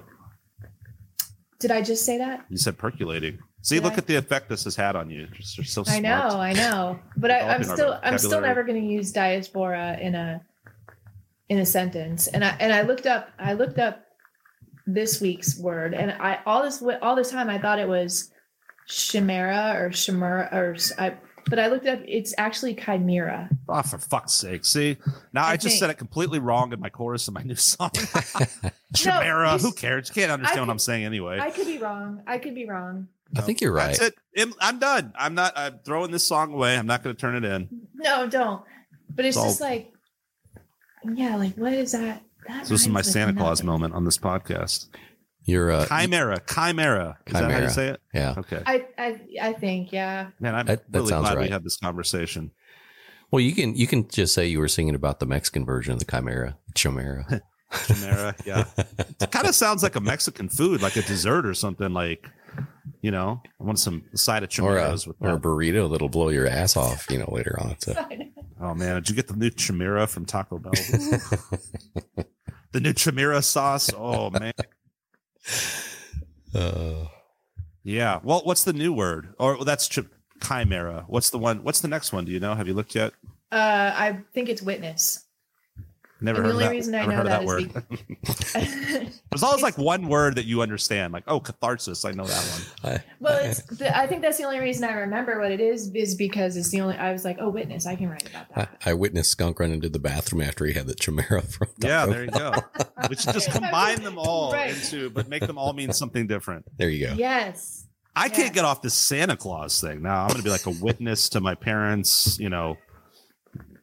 putting out presents. I'm going to write about traumatic child. I'm not going to write about you that. You could do a sister podcast that's all about, that begins with the Santa experience. Everybody's. You know what? That's actually a great idea. A podcast where everybody comes on and talks about how they found out there was no Santa. Mm-hmm. Or at least that starts it. So can we talk about you for a minute? I don't know how long you need to do this. I know you need to write a song. So yeah, no, we could go a little bit longer. Then I definitely need to get my song written. yeah, whenever. I got to write this Chimera song. I'm probably going to eat a Chimera and then write the song. Go ahead. So you have like 65 episodes with like a hugely eclectic group of people. And once again, see what I did there? Yeah. Eclectic. Yeah. I think we picked a good name. It really is. Yeah. I mean, it seems like people from all over the world. Yeah. And are these all people that you know somehow? A lot of them are, and some of them are people we've just reached out to or been put in touch with and that kind of thing. And I mean, just really I don't know. Yeah, it's just that's never was like a fear of lack of guests because there's just so many people out there and you meet so many different people. So yeah, I mean, the episode before this, we didn't know those guys, right? They were referred to us, the Space Camp guys. Actually, yeah. So what's really cool now. So we started, this during the pandemic. That's why we started this. Actually, We Vic were and I we hadn't talked in a while, and I think we were just doing a Zoom to catch up on stuff and whatever. And Vic was like, "Yeah, I've been doing some voiceover stuff or whatever, and it'd be cool to do a podcast." And that's one of those like things that I always had in the back of my brain, like, friends be like, "Oh, podcast, you start a podcast," but I never we should really start a band. Right? We should start a band. That'll be easy and fun and not require any work whatsoever. No. By the way, this is just like everything else. You're like, yeah, cool, no big deal. And then you get into it and you're like, fucking shit, this is a lot of work. Like we had a lot of troubleshooting, and I mean, we still do, obviously, right at the beginning of it. But it's super fun and yeah, I mean, so we just it almost kind of started like on a whim, right? And you just brought it up and like, yeah, let's do that. And fortunately, Vic took the initiative and did the research and figured out how to do it, which has gotten, much easier in this day and age. Right. And so we were like, yeah, cool. We just started booking people. And then recently this season 2 or whatever, the last, I don't know when we started that, November or something, we took a couple months off. And then, we partnered up with this publication in Canada in Toronto called Top Shelf Music. And yeah. I listened to a little through them. Yeah. They're super cool. And so they've actually thrown a couple of guests our way, like Vic was saying, that last group, Space Camp. And I think Skunk Funk came through them too. So they'll put us in touch with various managers or press people or whatever. And then we end up getting, that. And yeah, it's just kind of whatever. But thanks. Yeah. I love that aspect of it, that it's just all over the place because there's just, it's really fascinating talking to all these different people. I enjoy it. And so how do you guys know each other from playing music together? Go ahead. we actually met at ACC in Spanish class. What? Yeah. And I think it was our final project. We had to do we had to do a play, or we had to film like a short movie. It was a newscast. Newscast, right? Newscast. Or I guess just film a video, right, with whatever theme you want. And in between all the work that we were doing and all the drinking we were doing, we started talking about, I think, Alice in Chains or something like that. Well, Clutch, the band we were talking about earlier, right? Clutch. So we just started talking music, like when we did this project together. And I think we sat next to each other, maybe casually talked in class. But then after we had this group project, after that, we all went and hung out and just, had some beers and just, started talking. So, yeah. So, I mean, we've been friends. That was 2005. We've known each other for freaking forever now. Yeah. So, yeah, it made sense, That's so cool. And so with the podcast then, do you have sponsors, or is that a goal, or do you not care about that, or is it? Well, it'd be great to get to that place. I mean, right now we just kind of plug companies that I work with, and guitar, Tragan Guitars, Godan Guitars, Ernie Ball Strings, like musical companies. Obviously, Top Shelf Music, since they're putting it out on their site. Mm-hmm. Just different people like that. And another long-time friend of mine, that really immature guy I was telling you about, he started a construction business called 5 Iron Woodworks. So right now we just kind of plug all them, and they, that kind of thing. But if you know anybody that ever wants to give a podcast money, let us know. Yeah. Great. I mean, I'll keep my ears open. It's like anything, though. Nice. I feel like it's just like, how are you? Let's talk about one last thing. Like, Mhm. well, then I'll ask you the weird questions that I always ask at the end of podcasts. Like when we're like, we should just be like, okay, thanks for coming on. I'm like, well, what's your favorite food? Chimeras? You like chimera? What I mean, what it is spice now. level do you like your chimera at? Uh-huh. I thought you were going to bring up the Bermuda Triangle cruise. Oh, okay. So I want to know what you eat, and we got the Bermuda Triangle question for you. Okay. But before that, now I lost my train of thought. What the hell were we saying? What was I talking about? You said Podcast there was one last thing sponsors. you wanted to ask. Oh, social Uh, media. How Oh. are you with all that stuff? Oh, How we're do you horrible do that? with it. Do you yeah. like it? Oh, we're horrible with it. Yeah. But how are you? I don't know. Well, I mean, I'm a designer. That's a good point. so I'm able to do my own stuff, and I don't have to like do that added thing where I find someone to work with and design myself. I can just do it. I don't know how good I am at it though. I try not to be annoying, but I try to get the word out. I don't know. Mhm. just I know, do right? what It's kind of feels right. there's a balance to be had because it's like you have to be on there these days, Yeah. right? But it's also like it can get so exhausting. So I feel like I've gotten to that point. I know Vic's like this where we're just like this. What else do you do? It's like, here you go. Podcast, everybody. So yeah, so that'll be our advertisement when your podcast comes out. It'll be like Emily podcast. Yeah. Two words. Do you have an Instagram? Does the podcast have an Instagram? We do. Like we just use it I just basically put up what each of the guests with like a synopsis, and it's kind of what we do with that. Kind of a link. Yeah. Yeah. And like If Can we you- link it? If you ever need help, like with some kind logos aren't really my forte, but I can do logos. But like just some kind of like little square graphic that's like that you use on a regular basis. That's like I don't know, some kind of promo or whatever. cool. Help you with Yeah, that appreciate the Yeah. offer. And that would be pro bono. But yeah, I don't know. I'm just kind of out there in social media with everyone else, kind of wiggling Yeah. around and doing what I can. Vic spends all his time on TikTok, I don't even know what that is. doing dance videos. Oh God. Oh, no. that's where all my my kids are on TikTok all the time. They're on all the social media. They're like, I mean, we're the old generation on Facebook, right? Facebook is like oh yeah, Facebook is whatever. not cool. They're it's like total all the dinosaur old, people, land. old people are on Facebook, so we are not. It's the MySpace now, right? Oh, it's not that Yeah. bad. I don't know if it'll ever get that bad, but yeah, I don't know. Like, I know there are alternate sites, but I think it's so hard for any of them to compete, right? Like, I discovered this thing now called Rumble. Have you heard of this? Mm-mm. It's only videos, I guess. Oh, it's the YouTube competitor. Yeah. Is that what it is? Like, Mhm. I thought it was like another social media platform, and I got on there, and I was like, "What do you do?" And I just like uploaded our new video. I was like, I guess that's all. It's just for videos, and so I was Yeah. like, well, I was going to do video content. That's a place, I guess, but Yeah. So, go ahead, Vic. No. Go for it. Well, I was just gonna say anything video related, and I'm screwed. I don't really. That's an area where I need to get better. it's all. like It's music- like I just feel like it's all very time consuming. You know what I mean? It's like Oh if my you, God. to write and produce to put together a song that takes time. It's not just something you. Even if you're like, I'm going to knock this. No, you're not. It takes time. Making a just, like, video takes the little time. crappy lyric videos I've made on Yeah. YouTube or whatever takes me like 1,000 hours. Yes. Yes. And then it gets like 227 views. And it's like, what? You That know, is it's like, precisely the dilemma. Yeah. That's- It's what like, do I why have do to I work to this show hard for for? that time? That's more than our podcast views.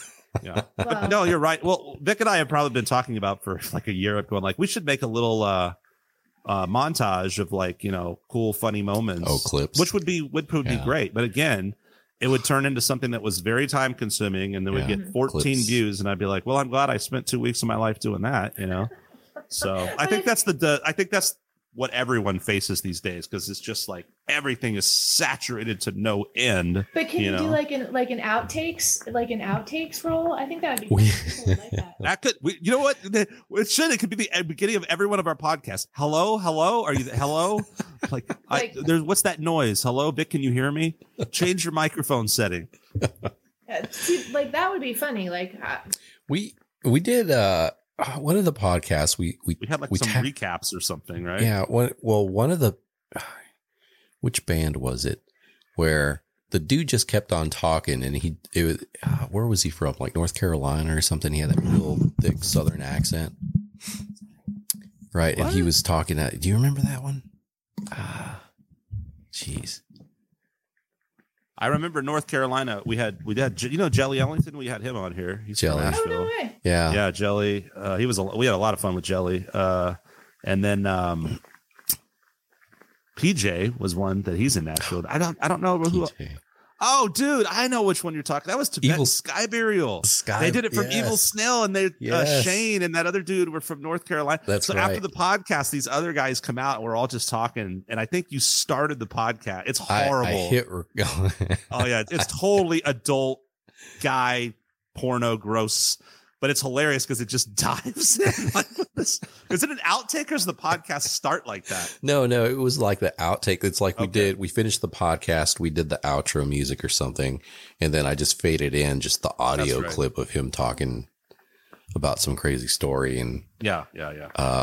fitting things where they shouldn't fit. So Yeah, they're See, people would be interested in that. no, yeah, that's they don't really. I hate to break it to you or anybody else. The people like I don't care about your music, but that thing that shouldn't fit in that thing. Oh man, let's go listen to that. Yes. Oh, did you hear about that thing they put in the thing? Yeah, cool. I think we've got a new format. So you're actually going to be our last musical guest. This is now all we're going to do is just have porn stars and people whose lives have been ruined by Santa. Maybe that's one like someone like took the Santa news really really bad, and then that's what happened. That Started putting things where they don't Podcast, but belong. then- I Oh, said the no. word porn and she left. No, I said I wasn't going to touch anything, and I touched the thing. So you could have Dan Barrett on your podcast We because we've talked about him so much. I'm sure his ears are ringing somewhere, and now he's got like a family and a floor business. And then you should also have Roger Blevins because I want to listen to that podcast because I want to hear all about his process and Do you Mingo know Fish Roger? Track. Do you No, know him? not well. Yeah, I don't know him. I feel like he's a hard guy to get a hold of. I'd love to have him on. The only time I ever met him was at Same Sky for one of the 11:59 things, Okay. and I don't even think we had a conversation. Yeah, I'd love to get either of the Daves on here too. Definitely going to have more 1159ers, no doubt about it. So now you can Yeah. put out the good word. You can pop in the group. Oh, Oh my absolutely. God, I had so much fun on the podcast. I did. This has been a pleasure. Yeah, super cool. What's your favorite food? Chimeras. Uh huh. Yeah, Wait, maybe. Let us guess. What do you think? What do you think Emily's? Is she sweets? No. I don't think she's the Chinese buffet type. I'm not getting the Chinese buffet vibe out of you. How awkward am I making this? What's your favorite food? And bourbon is not a food group. It is It to is me. to Vic. Yeah, Yeah. that is correct. You answered correctly. You passed. Little bullet. No, but probably macaroni and cheese if it's actually like an my- edible thing. You just made my. I can't wait for my fiance to hear this podcast now. She is a macaroni and cheese fanatic. Really, She will be happy just to hear those words. yes, I was actually given quite a while ago, but like a whole cookbook of different kinds of macaroni and cheese. Yeah. Now, I think we're gonna. I think this conversation could continue post podcast because they're like hitting you up, like, "Hey, give me one of the." She's about to be here. She's in San Francisco, but she's about to be here in a week or two. Mm-hmm. I might have to put you up for some mac and cheese recipes. Have to dig out. Treat her some fancy schmancy. I'd have to dig out that. I'd have to dig out that cookbook. So sitting in the corner, collecting dust with your elf on the shelf. With my books, gotten rid of so many books. Well, they're all in your iPod now, right? Mm-hmm. Yeah. iPod. Look at me, Mr. Facebook dinosaur guy. Do you have an iPod? Do you use MySpace on your iPod MySpace on your iPod? with Napster? So the last thing, I don't want to ruin everything. You've been such a delightful, wonderful person, as you are. But we feel like every artist, and everyone has like music that they just don't dig, right? That just kind of rub them wrong. And if you want to answer Skunk Manhattan, that's totally acceptable. But like, where you're just like, there's for whatever reason, there's just a band or an artist that you're just like, no, it's not my thing. We take it a step further and call it. We used to call it the Titanic, and that's just too harsh. So then we made it the Bermuda Triangle cruise, where you just take all the shitty bands and put them on a boat or whatever that goes to the Bermuda Triangle and never comes back, so you never have to hear them again. Just your reaction makes me think that you're like, oh yes, this fucking band. Do you have one of those? No, so my reaction is like that's difficult because I have such empathy for people who spend so much time making art, even if I hate it. That's a good answer. It's a very mature answer. That I hate to call out like, God, I hate that. No, I think that's a really good mature answer. And it really is. Screw graphic design. Can you run PR for me? Jesus, like no, but I will be talking. No, but I will say that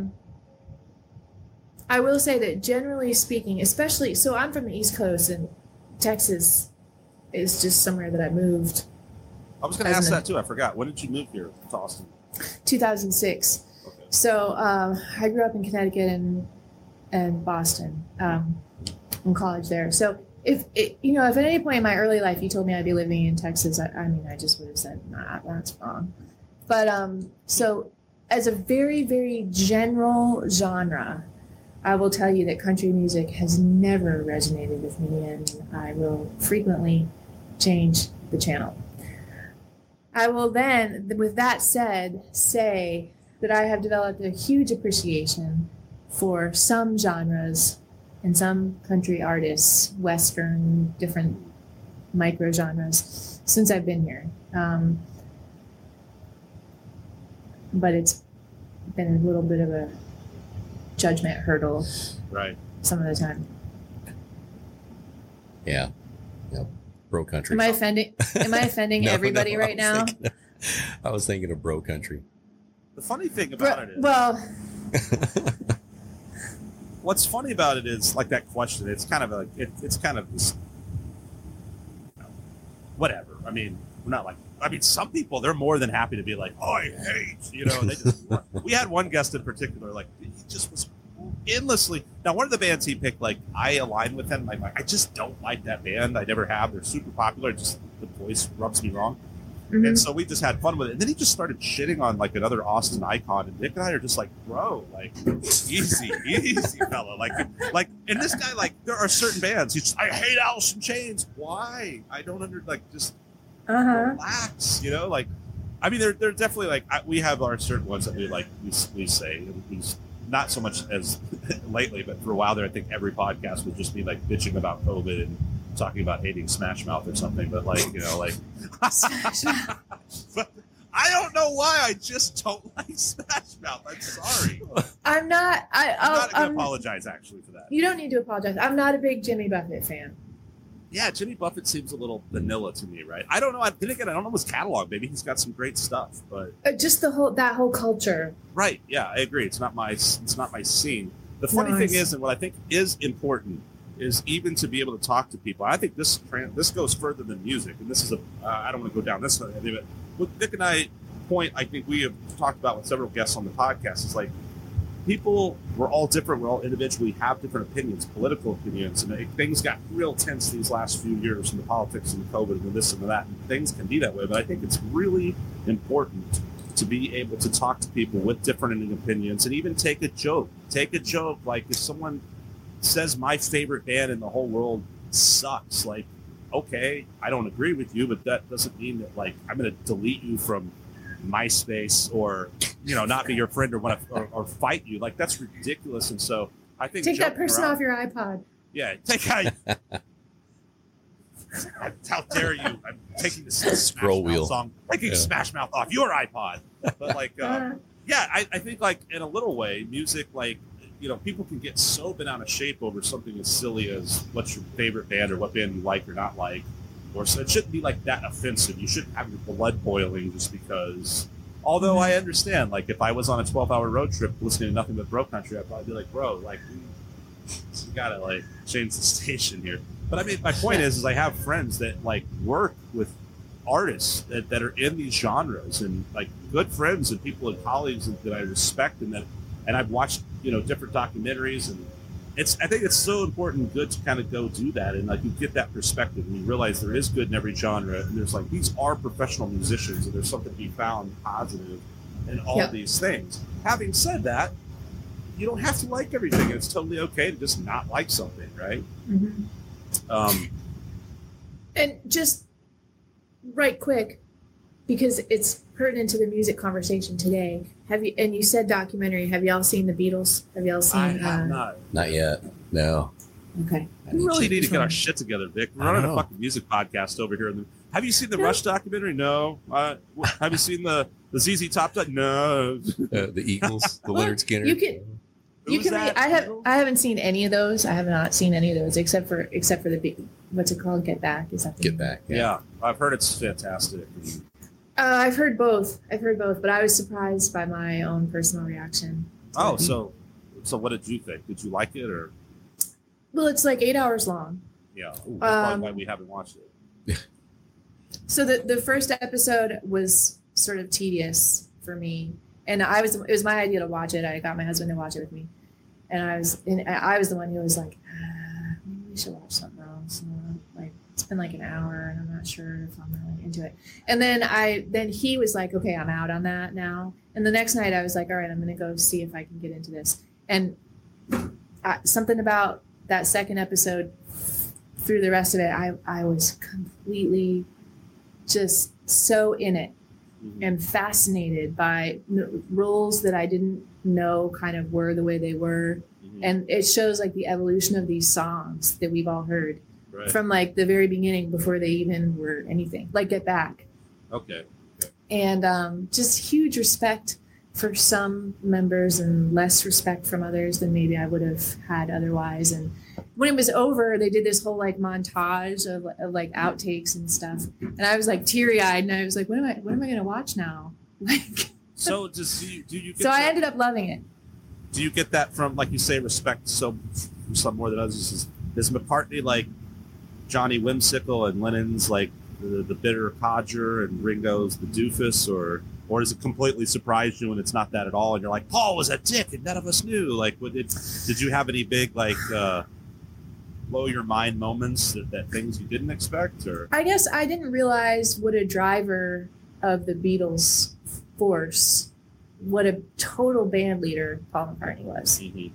I thought maybe, I don't know where I got this idea, but I thought it was maybe John Lennon or maybe the two of them together. But the way the documentary shows it, I mean, his work ethic and just like, I just have so much respect for what I saw there. I could see that, right? John's fucking around with Yoko. Oh, he was Paul fucking around the whole like, time. John, we've got to get to the studio.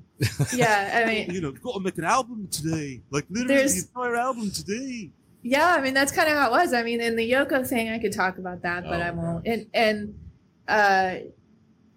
she's there for a lot of it, but like John just wasn't in it. And maybe that was just this, this part. And I so love the solo. He's got some dogs, but a lot of solo John Lennon songs are so.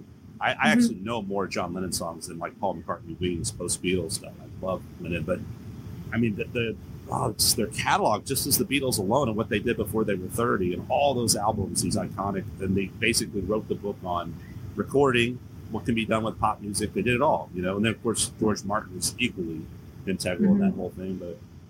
Yeah, that's, I don't know. It's weird. It's like, I don't know why. Like, we had a guest. Actually, Vic, I was watching part of the podcast we had with Mike, the podcast, Mike Norris from My Favorite Album podcast. My Classic Album. God fucking, yeah. And I fucked it up on the show. Great podcast. Just, so love this guy. And now I lost my train of thought.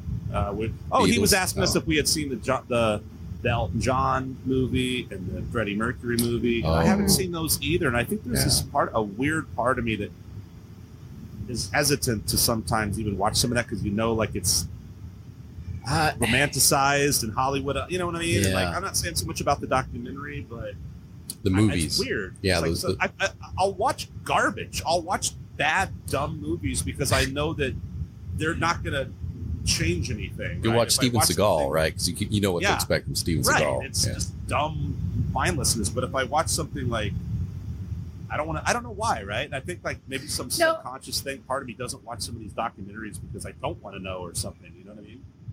Well, and sometimes it's like I'm going to ask you another one that you probably haven't seen, and it's okay. But A Star Is Born. I love that movie. Actually. Oh, did you see it? Okay. Lady Gaga fucking rules. Like she fantastic. does fucking rule. But the reason why I didn't watch it, I was like, I don't know, something's gonna irritate me. I can feel it. And I thought all of it was awesome. I'd never seen a previous version, so I didn't know how it ended. So of course I was taken just completely by surprise. But basically, there's that scene where they like write. We're made to think that they wrote that whole song in that parking lot in the dark in like 20 minutes. And then the next night she's out on stage singing it with them. Yes. And I was like, we have the unfortunate position of, and it's less so nowadays because nowadays everything is accessible to everybody at all times and everything. There's no smoke and mirror. Right? There is, but not as much, right? The magic tricks are all online, right? But that's what makes artists and celebrities larger than life. That's what's always made them that, because there's the mystique, and the consumer, the average person, is like, oh my god, I just wrote a song, and why I'm giving them a country accent. I don't know, but I am. And it's just like, oh, they wrote a song, now they're on stage and a great goddamn thing ever since. But like the reality, as the artist, you know it's not like that at all. You know it's like this process, and it's a lot of freaking work and blood, like I said, blood, sweat, and tears. It's not just like, oh, they had a moment in a parking lot and 15 seconds later she's on stage in front of 1 million people. It does not work like that, right? Performing it with the full band. And right. Yeah. That's the romanticism behind it. I think that you nailed it just there. Like there's something about that with certain movies, and that I know that's going to be there. And that's okay. And you got to go into it with that, but you just like, you gotta, I feel like it's almost like, for me, it's like, because I know other people are watching it like, oh, and it was this. And it's like, well, not really, you know? But don't get me wrong, like The Doors is a great movie. Like Amadeus, have you seen Amadeus? Like, oh my god, what a great fucking movie! I don't know if I go watch Amadeus. It's just a fucking great movie. Came out in like the 80s, didn't Mozart. it? Yeah, yes, yeah, great movie. Okay. Yeah, I remember it was a big deal. Yeah, totally big deal. Is it accurate? Most likely, no way. You know, like, but it's just a great movie. So all this stuff is kind of like that, I'm sure. Having said that, I have no excuse for not watching the Beatles documentary. Vic and I have wasted plenty of time on serial killer documentaries. I probably watched The Office 14 different times. We should have a whole different podcast on serial killer. Oh shit! Oh man! Like the whole like making a murderer. Like, have you guys done that? I've seen a lot of those damn things. I don't know if I've watched that one yet. I haven't seen that one. We saw what was it? The hotel one. The Cecil Hotel. That's what we talked about. That with Jelly. Where it was in the water. The water. Yes. And there's all this footage of like coming in and out of the elevator. It was all creepy and weird. But there's no you know what, I was watching that during the freeze. Sounds about right. Because I remember our power kept going on and off, and so I had to keep. I don't know if I actually ended it, but there was no like.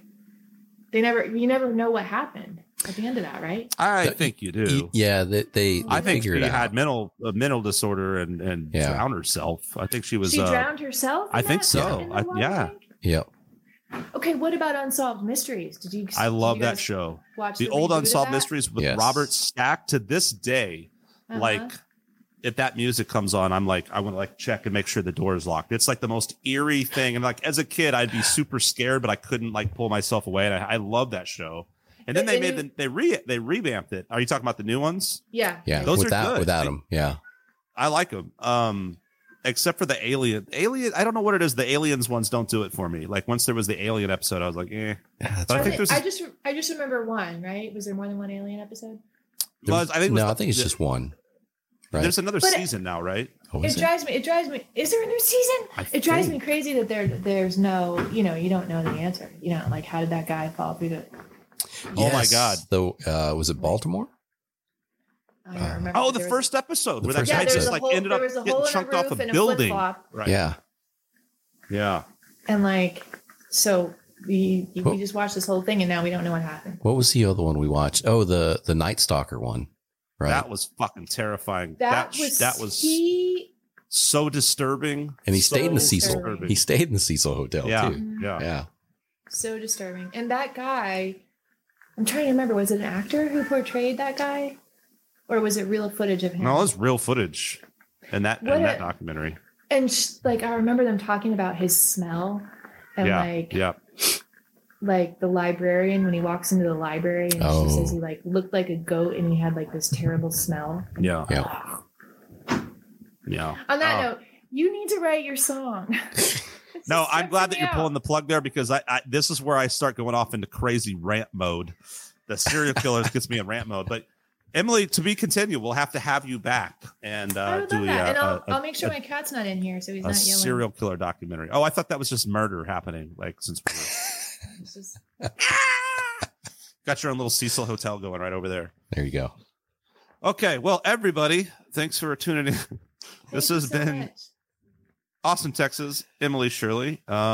Check her out on Spotify, Apple.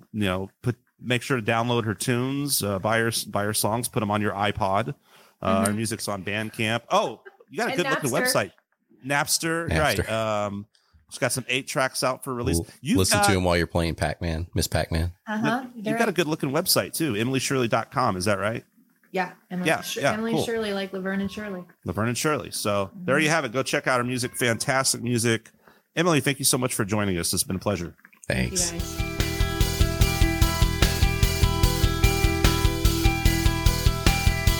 Hey folks, that concludes another episode of the podcast. Guest links will be available in the show notes. We'd like to thank our friends at Top Shelf Music for showcasing the podcast on their site. Be sure and check them out at TopShelfMusicMag.com for the latest music news, reviews, and events. We'd also like to thank the folks over at Tragan Guitars, Godin Guitars, Ernie Ball Strings, and 5 Iron Woodworks. Have a great week and catch you on the next one.